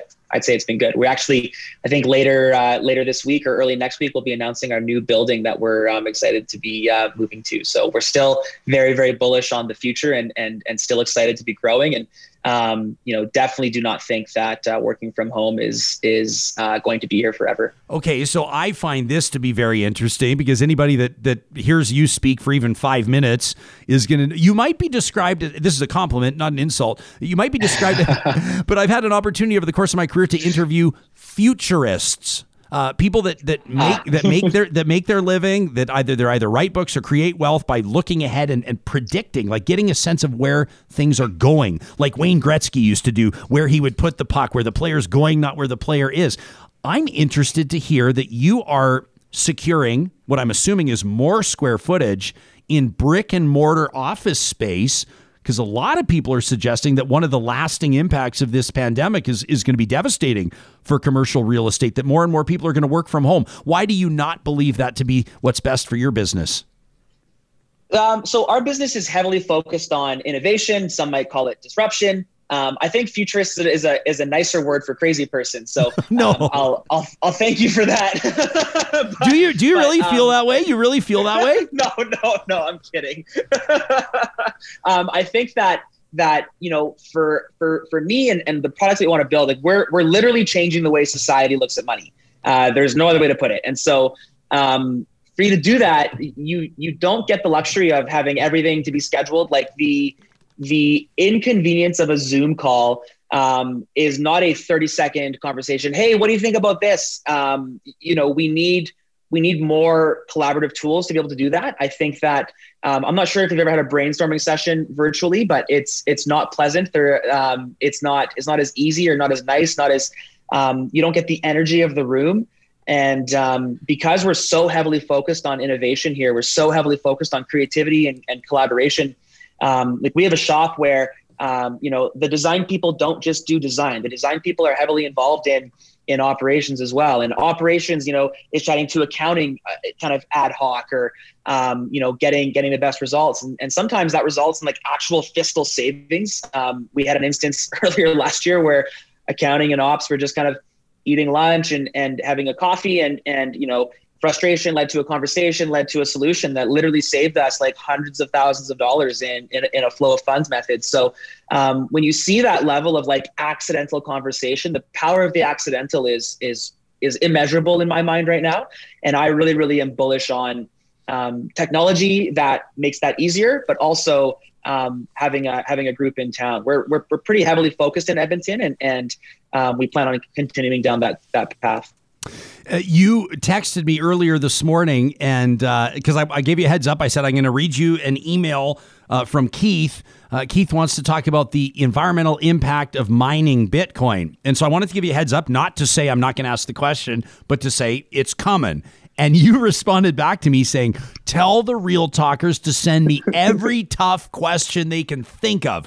So I want to invite Real Talkers right now, either on our hashtag RealTalkRJ or on our live chat to send your questions in for Adam. Let's get to what Keith wrote in to talk@ryanjesperson.com. He says, I'd be curious for Adam to comment on power consumption of Bitcoin as referenced in recent BBC reporting. People can just Google BBC Bitcoin. As Keith says, it seems backward in today's push for a greener society to be using excessive amounts of power, likely created primarily by fossil fuels, to create something that already exists vis-a-vis currency. He says, I'd be curious to know what Adam has to say. We should probably start by giving a one or two sentence explanation on what mining Bitcoin actually is, and then let's get to the environmental question. Sure. I'll start with saying this. Sound money has never existed. We have never had a decentralized commodity like Bitcoin as a real store of value. So this doesn't exist right now. This is innovative. But mining, the process of mining is taking a dedicated computer using dedicated hardware to attack or to solve an algorithm in order to bring Bitcoin into circulation. This is what gives Bitcoin a stable or consistent rate of supply. So that's what a miner does. And as miners get as the mining network becomes more powerful, more power is drawn on that network. It takes more powerful computing power or more powerful computing hardware, resulting in, of course, more energy drawn.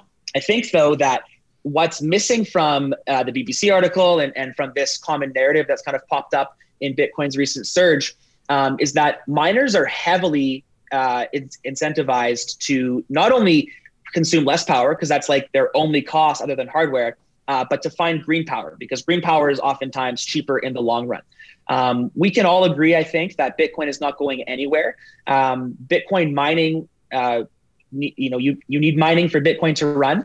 And I think that these mining companies with big institutional money backing them now are heavily incentivized to find green or cheap or clean power in order to power these giant mining farms that are backing it up. I think, too, relating it to like even just like fiat currency or precious metal mining, you can have a 20 by 20 CCAN mining Bitcoin using full solar, or even, you look at, there's companies out of Lloydminster, a company called Upstream Data. They take the excess burn off from oil rigs, and they use that excess that would have been blown out into the atmosphere. They convert it into power and use that to mine Bitcoin, which is like not only just better power, that's just better for the environment. You're taking what would have been burnt off into the sky and turning it into sound money. That's like the best trade in the world, in my opinion. But going back to gold, like you can't mine gold without wrecking the earth. That's just how it works. Our existing banking infrastructure is incredibly inefficient with the way they use energy in brick and mortar stores, coupled by like the immense amount of materials that need to be used in computer hardware, people, desks, plastic, across the entire globe. I would say dwarfs what Bitcoin energy is using. You said something. You said we can all agree that Bitcoin's not going anywhere. Can we? Yeah, I mean, I guess that still is controversial, which is funny because that's what's been said. I've been in this industry for 8 years now, and I've been hearing that Bitcoin is dead every year since then. Bitcoin was at $100, and Bitcoin was at, now it's at $60,000, and people are telling me it's going somewhere. The only place I've seen it gone is better and bigger. I think that when you start to see an a Fortune 500 company put Bitcoin on the treasury, put Bitcoin on their balance sheet, saying that actually this is safer for my money to be than the US dollar, I think that Bitcoin is like, quick drying cement right now. Maybe it's like a little wet. You can probably put your handprint in it a little bit, but Bitcoin is here to stay, I think. I mean, the Tesla announcement, like we've seen MicroStrategies do this. Michael Saylor has been a phenomenal advocate for Bitcoin and the philosophy behind Bitcoin. I think that Fortune 500 companies, doing this is very, very important. Adam, I want to acknowledge that we started the interview late, but we're 5 minutes shy of 10 o'clock, and the only schedule that matters here is yours. So what's your? I can either fast track some questions here. Do you have to go right at 10? What's your heart out on the interview? No, here? I'm great. I got nothing but time here. We're okay. Perfect. It looks like I've got lots of time. Okay, perfect. That's music to my ears because real talkers are taking you up on your invitation. We're getting some great questions here. Excellent. Yeah, which is really great. And I want to get to them specific ones. Now, I mean, let's acknowledge you're here for 3 reasons. Number one, because I'm fascinated every time I talk to you. But the other 2, I wanted to pick your brain, obviously, on the GameStop story and what it did to Wall Street and the parallel narratives that were running, which is what was happening on the stock market and then what was happening with crypto. And then that's not even really the most recent prominent story. You know where I'm going with this as a guy that's got 2 Teslas in his driveway.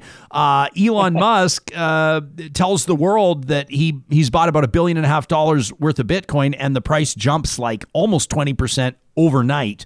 One of our viewers here, and I apologize, I can't find it because it's back in the chat, but someone said, I would love to invest in Bitcoin, but I don't want to lose a fortune if Elon Musk sneezes.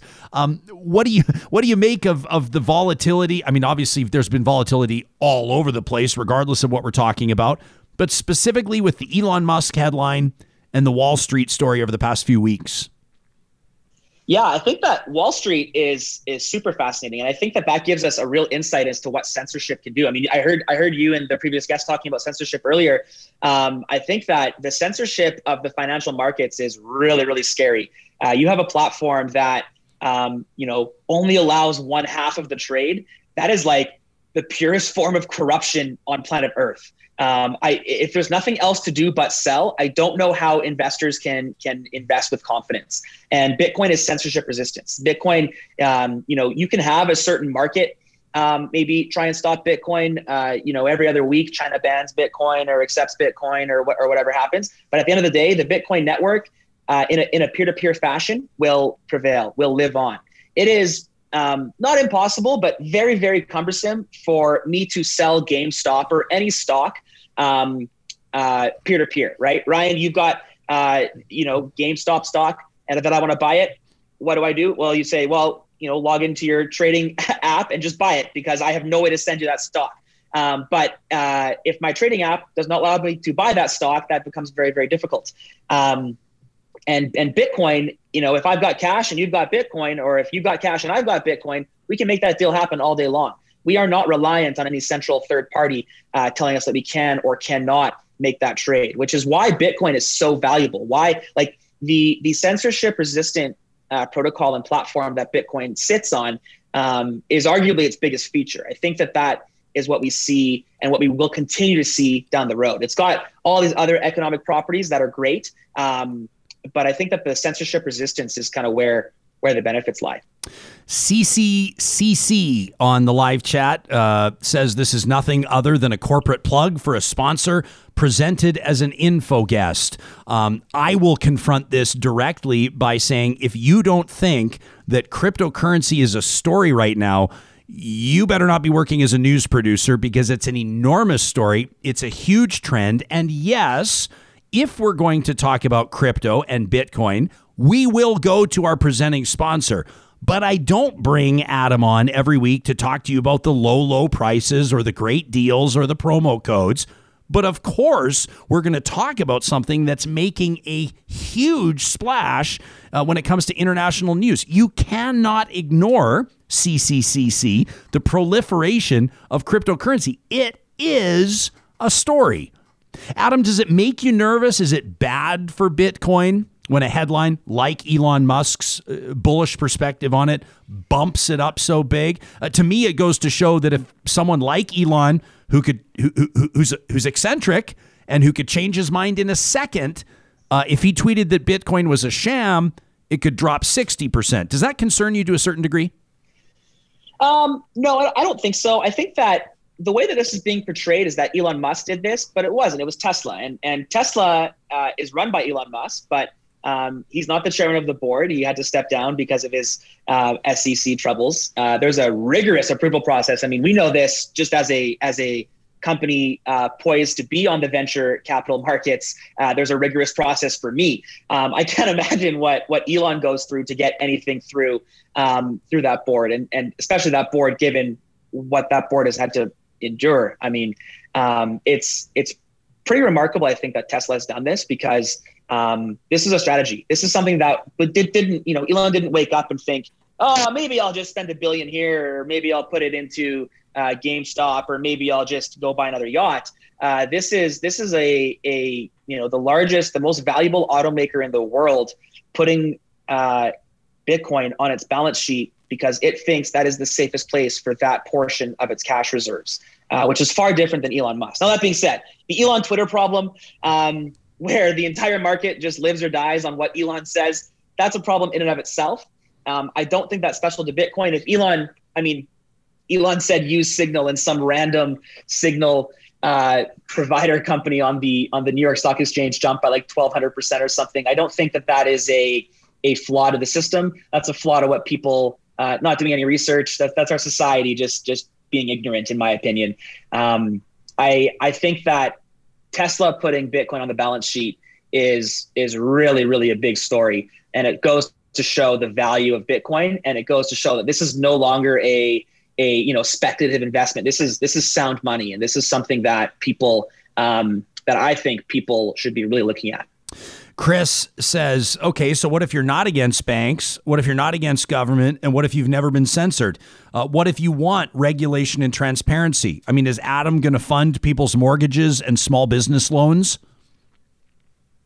No, if you have Bitcoin, you can get a loan backed by Bitcoin if that's what you want to do. If you want to get a loan, then I would argue the same thing. Bitcoin is not a fractional reserve. Bitcoin is not a lending platform. Bitcoin is sound money. The reason we have mortgages is because people can't afford houses. The reason people can't afford houses, people could afford houses 50 years ago. They can't today because the money has been devalued. And, Bitcoin is or is deflationary.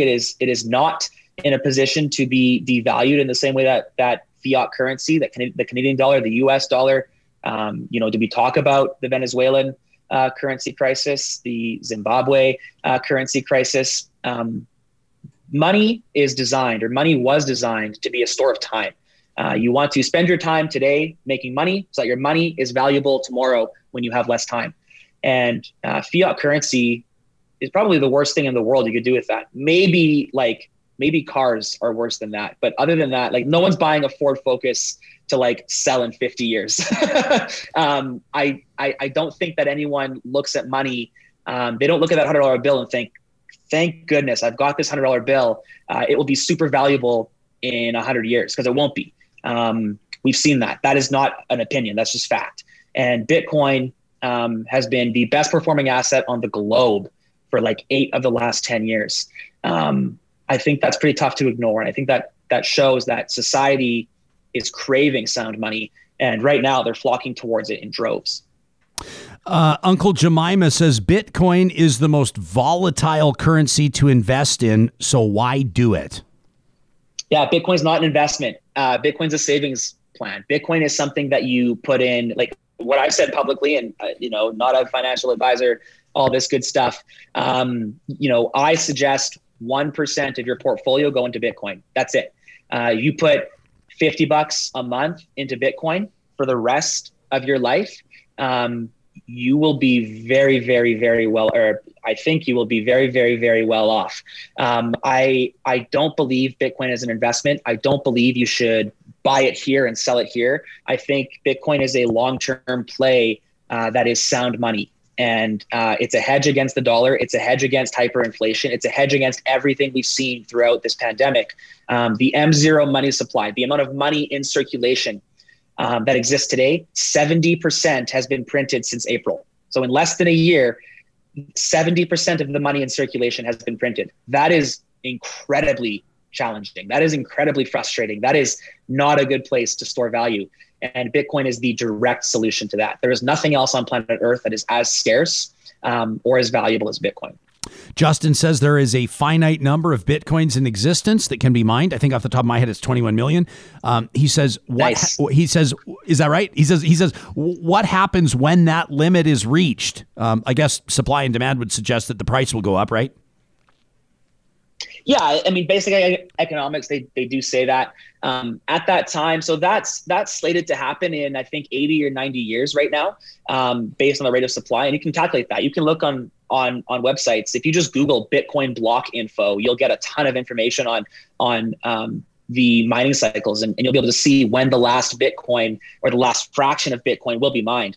There's going to be decades where, fractions of Bitcoin are mined in the same way that right now 6.5 Bitcoin are mined. So supply and demand economics, propose that the value will continue to increase based on this rate of supply and demand. But once they're all mined, we have the most scarce asset in the world. There is nothing on Earth that can't be recreated other than time. And even you look at diamonds, they're making artificial diamonds. Dubai is printing land. It's very expensive to do, but we have no idea how much gold there is on planet Earth. There's literally nothing that we know the scarcity of on Earth. And I think that scarcity should be one of the governing principles of sound money. And, or it is a governing principle of sound money. It should be a guiding principle, at least, of our money.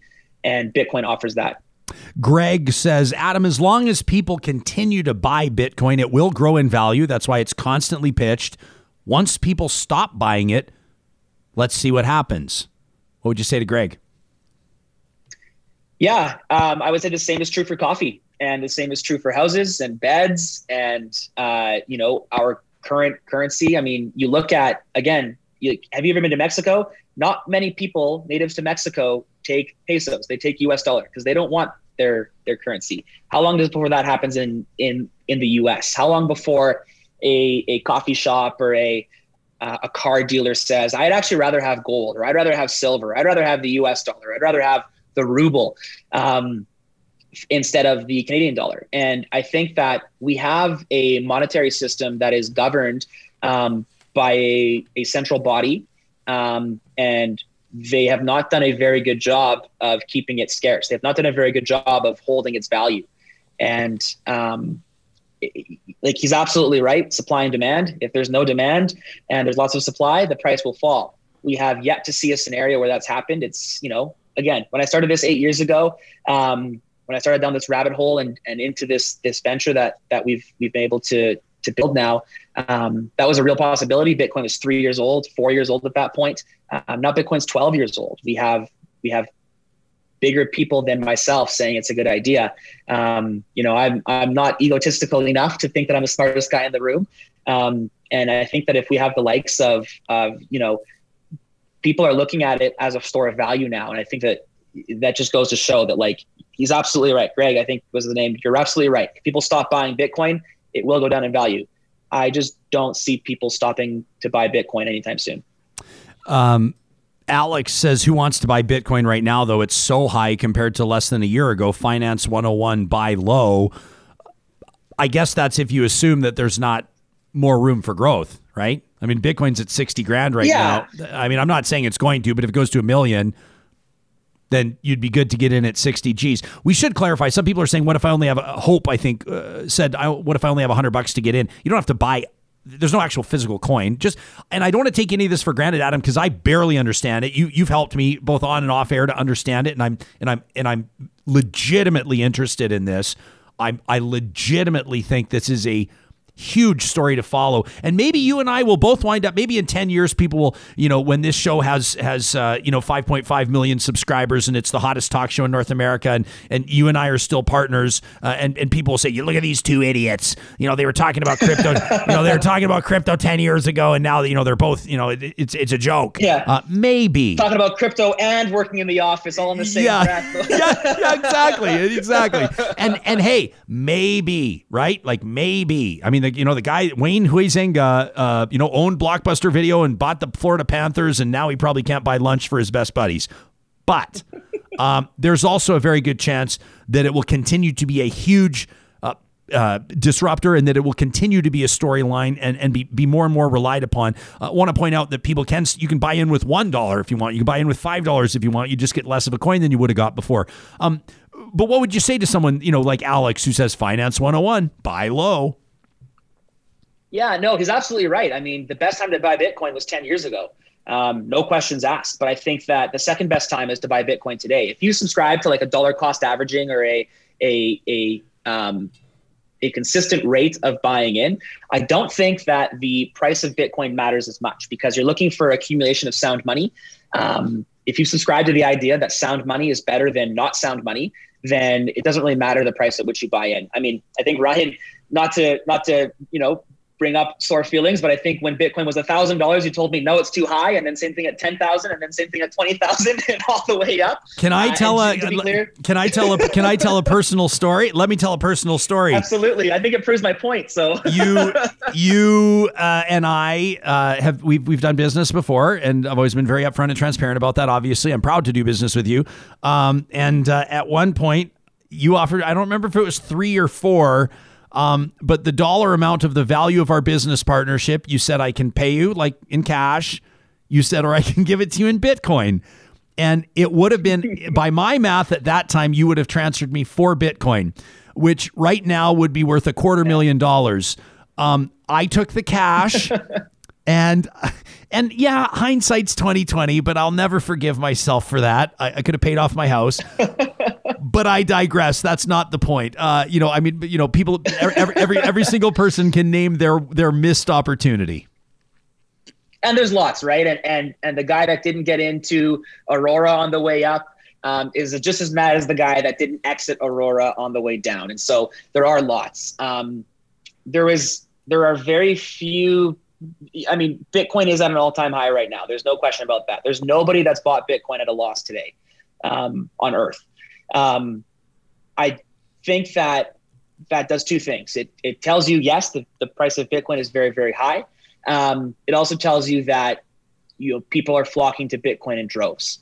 And when I bought Bitcoin, it had just reached an all-time high as well, and that was $100.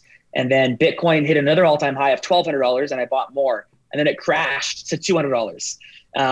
And so for a long time, I had $1,200 Bitcoin that was only worth $200. But I tell you what, $1,200 Bitcoin looks pretty dang good right now.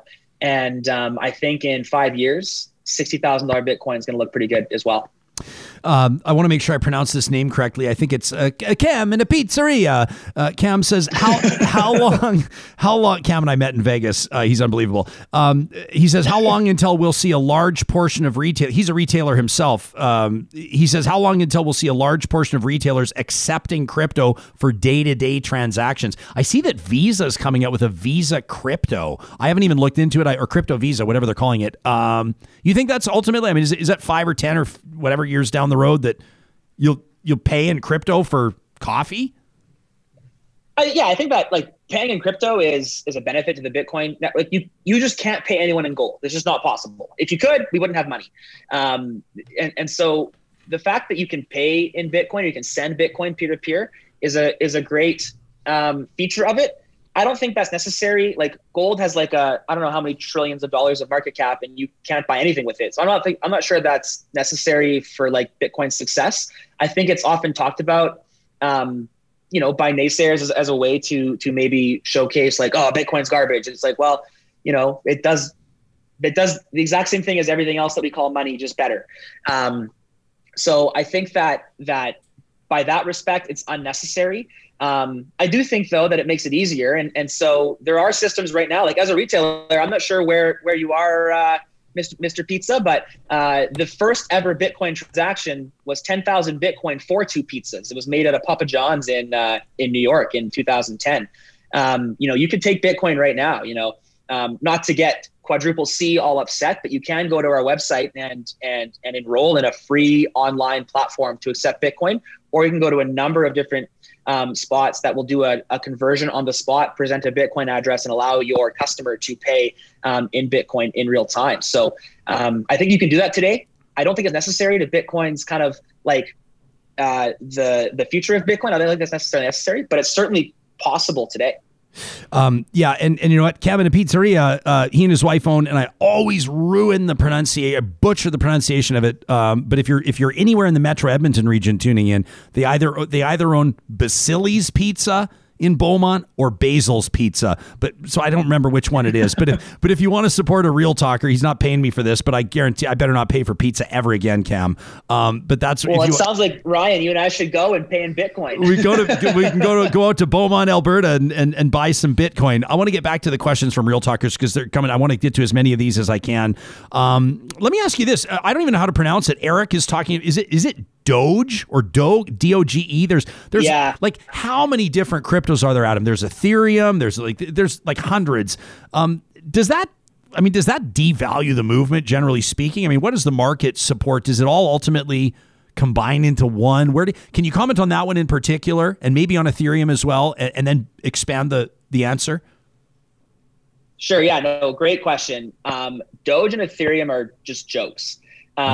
Doge especially was literally built out of a meme. Elon trolled everyone, and again, back to the danger of our society is absolutely horrible.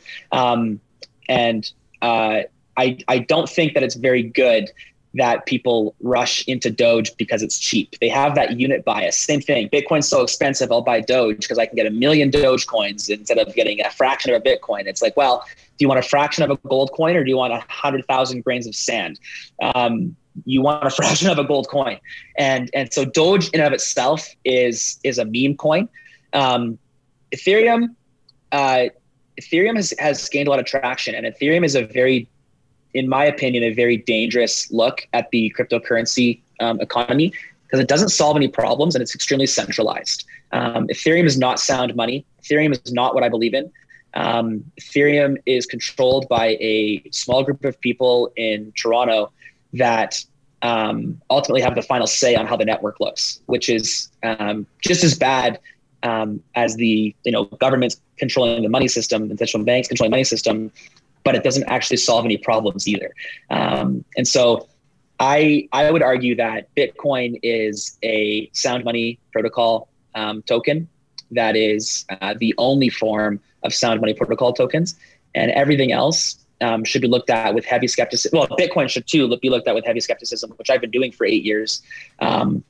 Everything else should be looked at with heavy skepticism.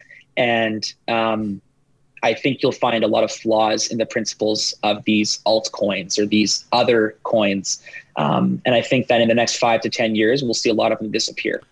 Wigwith says memes are super hot lately. Buy. How about this?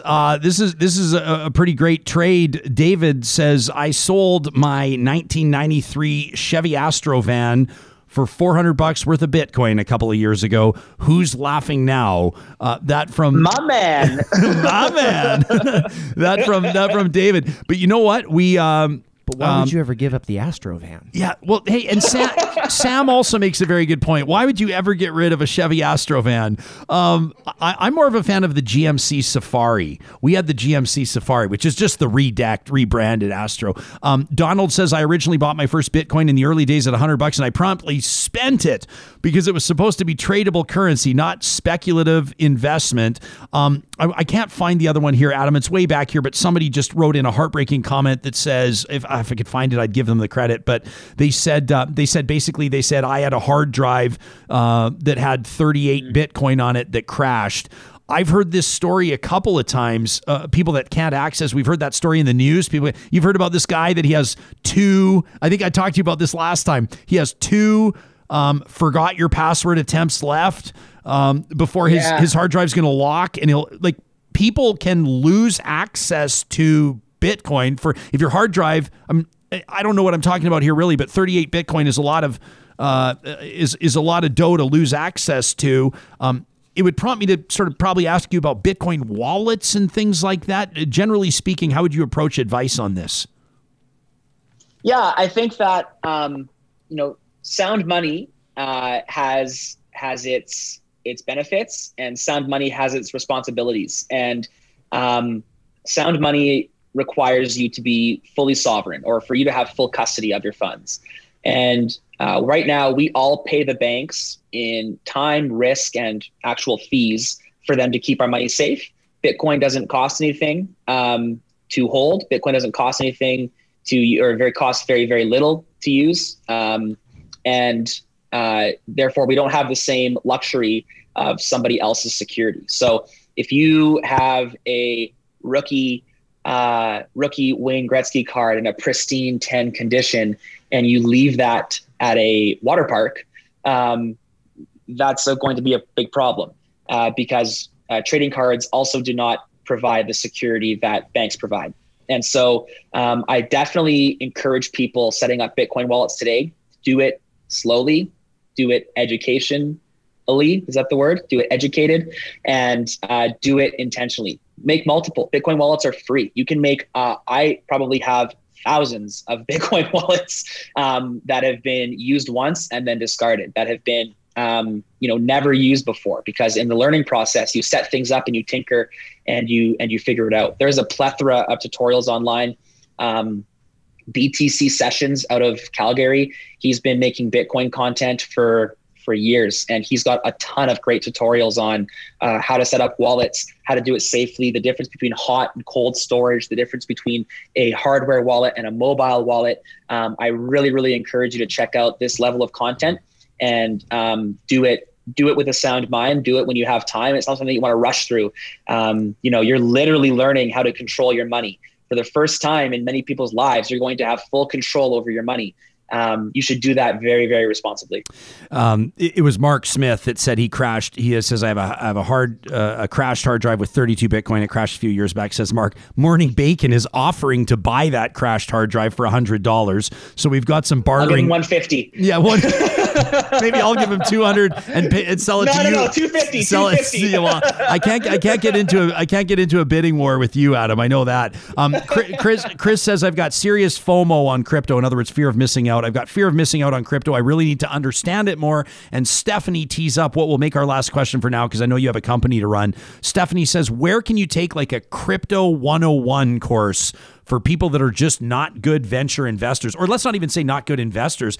Let's say for the 95% of society, people that are intrigued by this, or they're aware of it. And hey, listen, Adam, you make no bones about it. I'm not. Some people are going to say this is a pyramid. It sounds like a pyramid scheme. It sounds like a scam. I don't want anything to do with it. Just like people might not want anything to do with any other way that they can invest or store or save their money.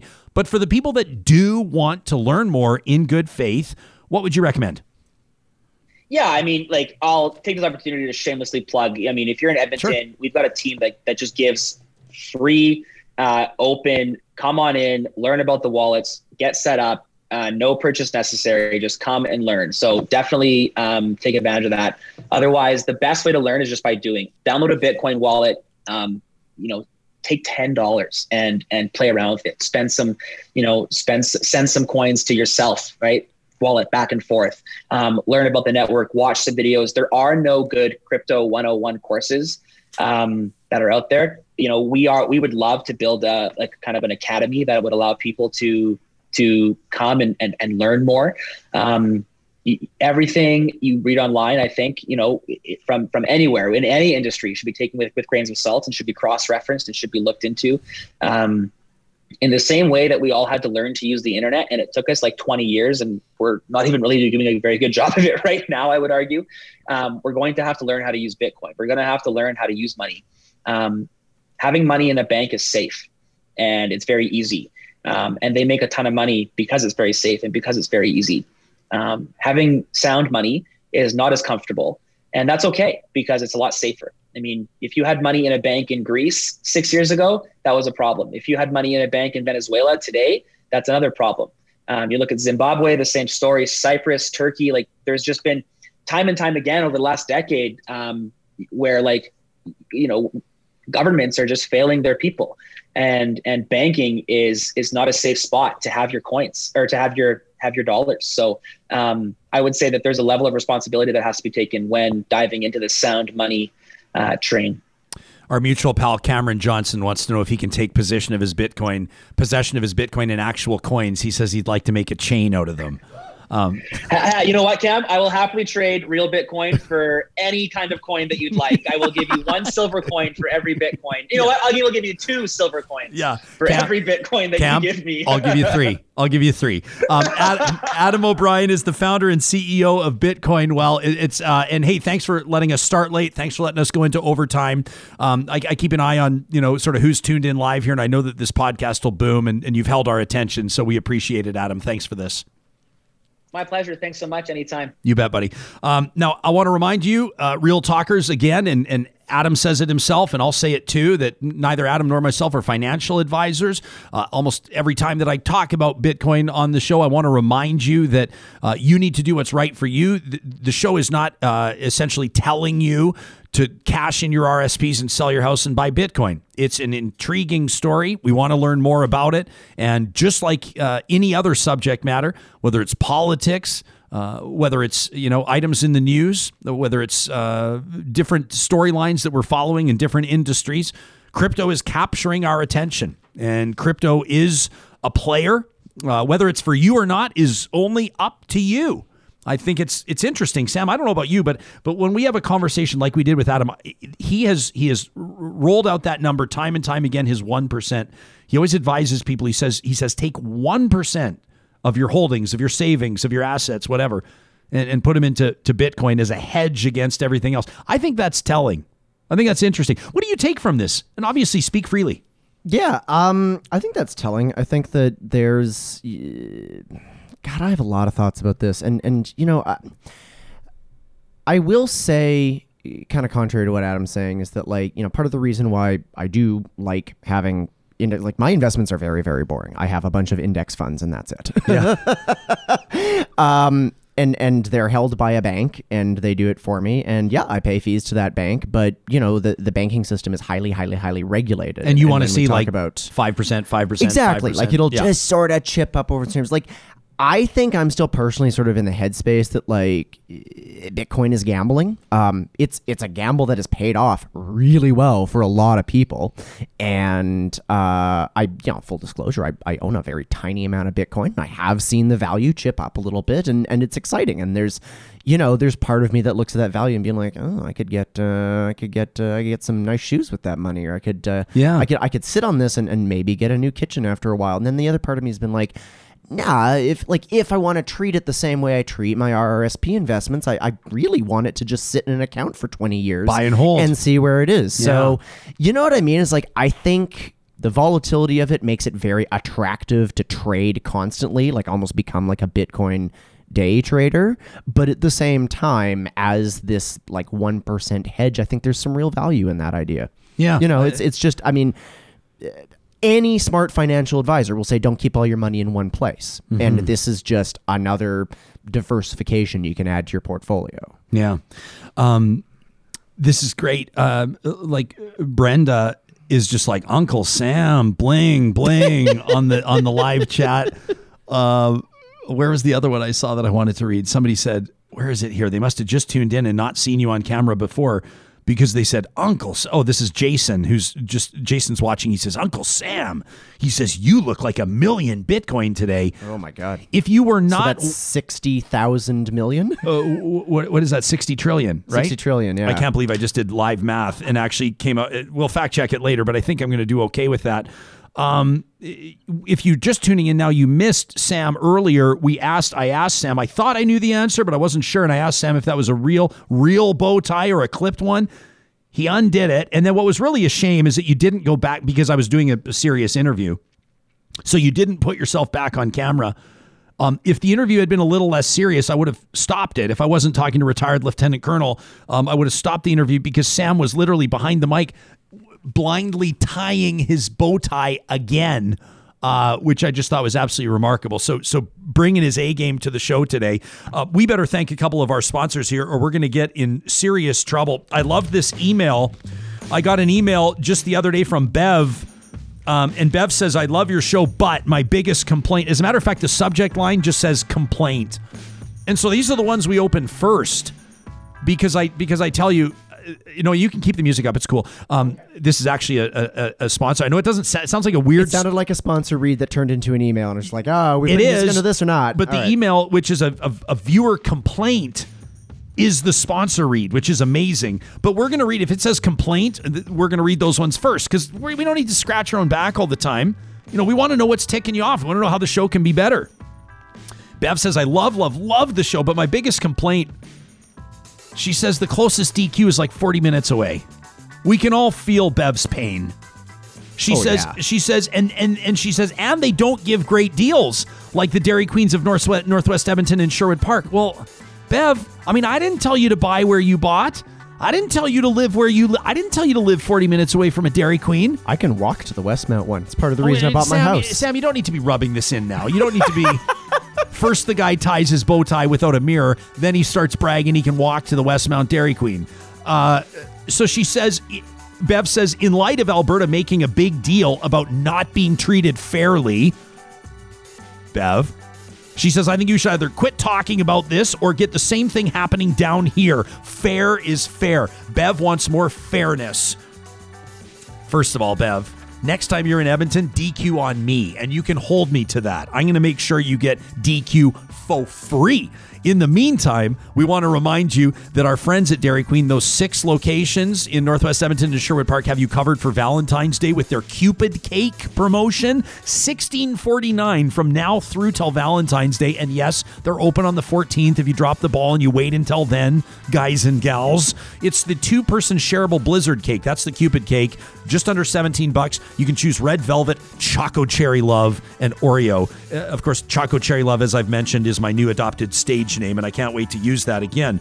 The team at Kubi Energy, we're so grateful for their support, and they're working with us on that solar panel, that roundtable conversation we're putting together. Wanted to remind you, the team did, that there's a new commercial grant that just got launched for businesses across Alberta to install solar panels and complete energy efficient measures, and it gives you up to 25% off of the cost. Now, here's the deal. As you know from the team at Kubi Energy, they take care of the entire process. You don't have to do the paperwork. You don't get bogged down in the application. Kubi Energy is one of the most experienced commercial solar contractors in Alberta. We're also grateful to be partnered up with St. Albert and Sherwood Dodge. As you know, the 2021 Jeep lineup has everybody talking. Somebody yesterday said, I was really surprised when you were talking about EVs, Ryan, that you didn't talk about the new Jeep Wrangler. We didn't get too specific. We were a little kind of 10,000 feet with that discussion. 10,000 feet, yeah. But we did have, actually, on short notice, I'm really putting you on the spot. You know what I'm looking for. Sam's going to show it to us.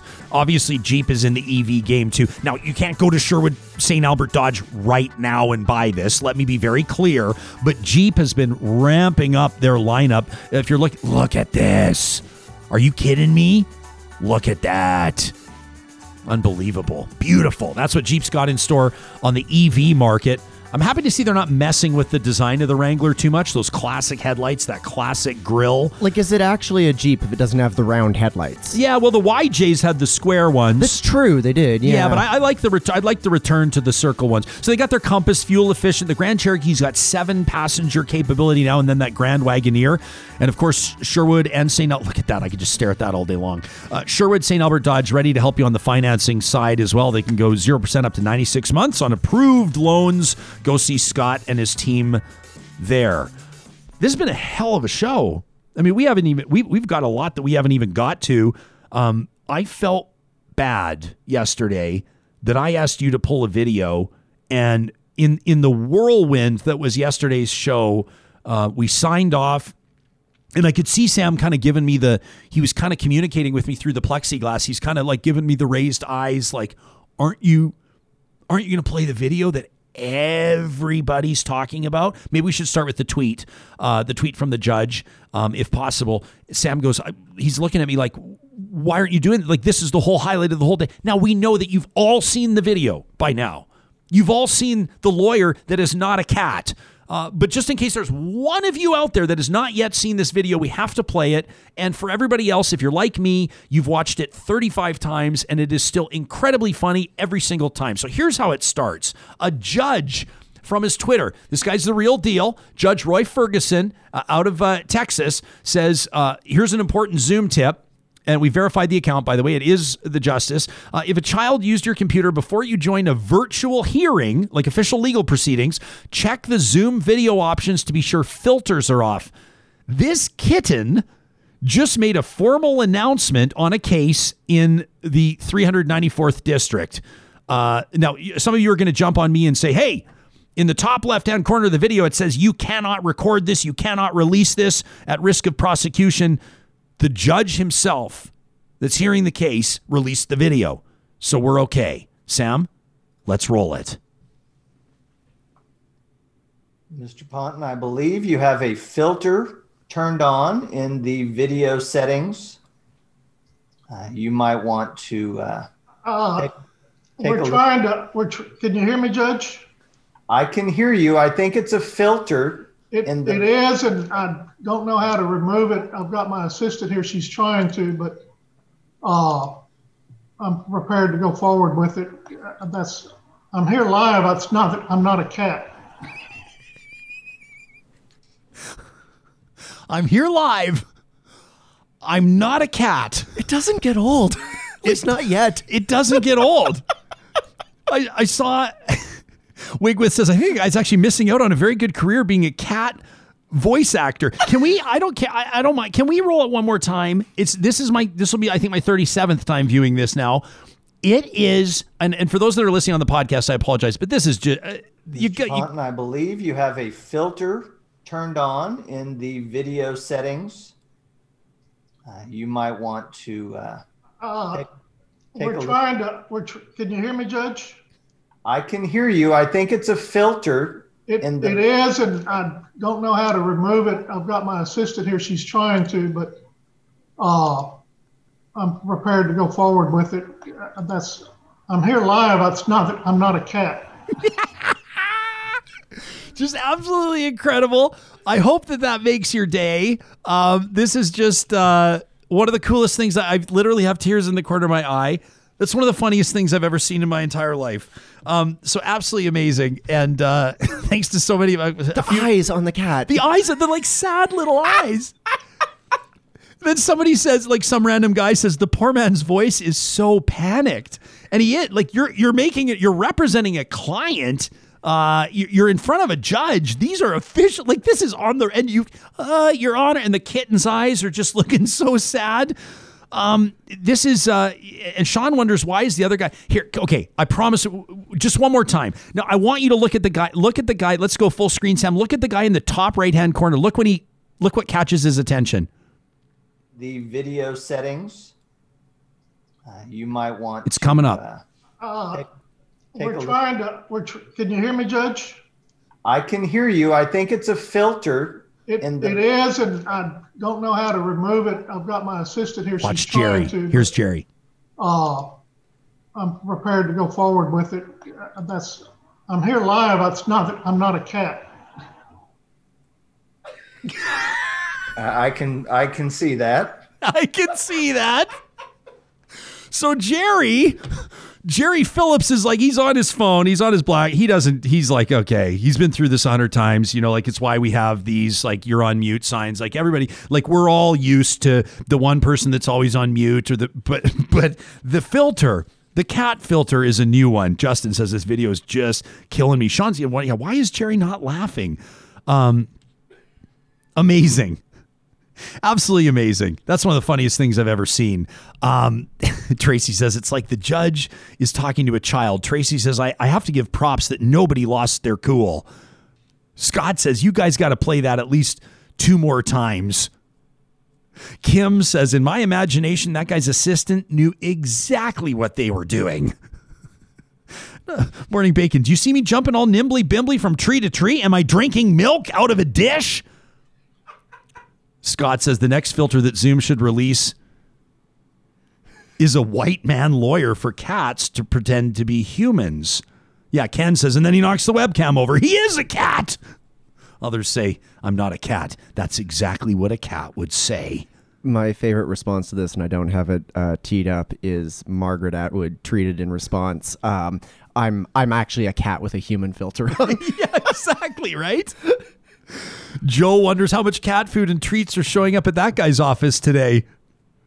Laura says the reflection in the eyes makes me so happy. Chris says, hello, fellow humans who are definitely not cats. Anybody got some yarn? That from Chris. Maybe we can go. Okay, well, maybe can you hear me, Judge? Asked Justin. Okay, so I've never had so many LOLs on the chatterbox before. That's amazing. We got to fit these in, but we're not going to forget about these sponsors, obviously. But want to remind you, because I have a bad habit of getting myself into just a laughing fit, and then I feel inspired to close the show, so that the rest of you can go about your day. So let me remind you that the team right now at Eden Landscaping is ready to help you realize your dream for your front or backyard space, and that can most certainly include that outdoor kitchen you've always dreamed of. Maybe that outdoor Forno pizza oven. What about a fire pit that's more than just cinder blocks? That thing you threw together, lopping the top off an old oil barrel. What if you want to actually have a space you can show off? And as soon as we're allowed to throw big parties again, why not make yours the first as you unveil the masterpiece that was created by the team at Eden Landscaping. They've been at the game for more than 20 years. They want to meet you over Zoom today, tomorrow. Take a look at your property over Google Earth and start planning. You can find them by visiting the sponsors tab at ryanjesperson.com. That's where you'll also find Park Power, also at parkpower.ca. If you use the promo code 2021-Real Talk, you're going to save an immediate $70 off your first internet, electricity, or natural gas bill. Commercial, residential, they do it all. And as you know, they're prominent on social media identifying who some of their proud partners are. The charities they support, they take 10% of their profits and they put them back into the community. Name me another power provider that's doing that. Park Power at parkpower.ca. And finally, a huge shout out to our friends at Local Waste. They've been in the game for more than a quarter century. They started small, local, and they've retained that family ownership. It's why they ask you to give them a call and refer to them by their first names, Chris and Lauren. They love to talk trash. Whether it's a small family business or whether it's a big shopping mall that you're running, they want to handle your waste management, garbage, recycling. They do it all. Give them a call at Local Waste right now, 780-242-9746. Sam Brooks is trying to throw me off here by updating our site. This is just in case we're checking in on the 394th district, right? Just in case. And we can just let everybody know Yep. with our new sign for the thousands that'll listen to our podcast today, our You're a Cat sign that'll make it easier for everybody. Why don't we close with an update? This show will follow up. We want to fact check things. Sometimes it might not happen that morning because we are a small but mighty team about to grow, by the way. I announced yesterday that on Tuesday, February 16th at ryanjesperson.com, we will be posting our next job listing. Woo! Our team is set to grow and we're very excited about that. But we also want to follow up on some of the stories that we've covered. And that includes a great question that one of you Real Talkers put in front of Edmonton's Mayor Don Iveson the other day as he was preparing to act in his role as chair of the Big City Mayor's Caucus, the Federation of Canadian Municipalities, talking to the Prime Minister leading up to the next federal budget. One of you asked about testing Edmonton's wastewater for COVID. And so we asked the city to get back to us on that. We wanted to give you an answer. And our thanks to the city of Edmonton for the quick response. Many cities, says the city of Edmonton, many cities and jurisdictions in North America and Europe have been testing for the COVID-19 virus in the municipal wastewater as an alternative or complementary means of tracking infection in the population. EPCOR has been assisting researchers and health authorities with this kind of work in Edmonton over the last several months. Although the results of this work for the city of Edmonton have not yet been made public, as they try to understand what they mean, it is likely they will be made public by health authorities at some point in the near future. That from the city of Edmonton. That in follow-up to one of the questions that you asked. We want you to continue to send us your questions, your comments, your feedback to a certain degree, and in many instances, it drives our editorial process. It keeps us plugged in to what you want to hear more of. Another great way to do that is by answering our question of the week presented by Y Station. And we want to remind you this week that we're asking you about what we talked to Adam O'Brien about. And we want you to speak freely. How do you feel about the big banks? How do you feel about Wall Street? and the stock market. How are you feeling about crypto? You go, you answer the question of the week at ryanjesperson.com. It's right across the top bar. And then on Tuesday, because we'll be observing Family Day and we encourage you to take a day off and put your feet up too. On Tuesday, we will bring you the results of that question of the week. We'll call that a show for today. Wanted to let you know tomorrow, right around 8:45 Mountain Time, 11:45 Eastern, we'll check in with the founder of the world's longest hockey game. It's so cold, their pucks are shattering, plus a roundtable with the team behind the wildly popular podcast, The Strategists. Have a great day.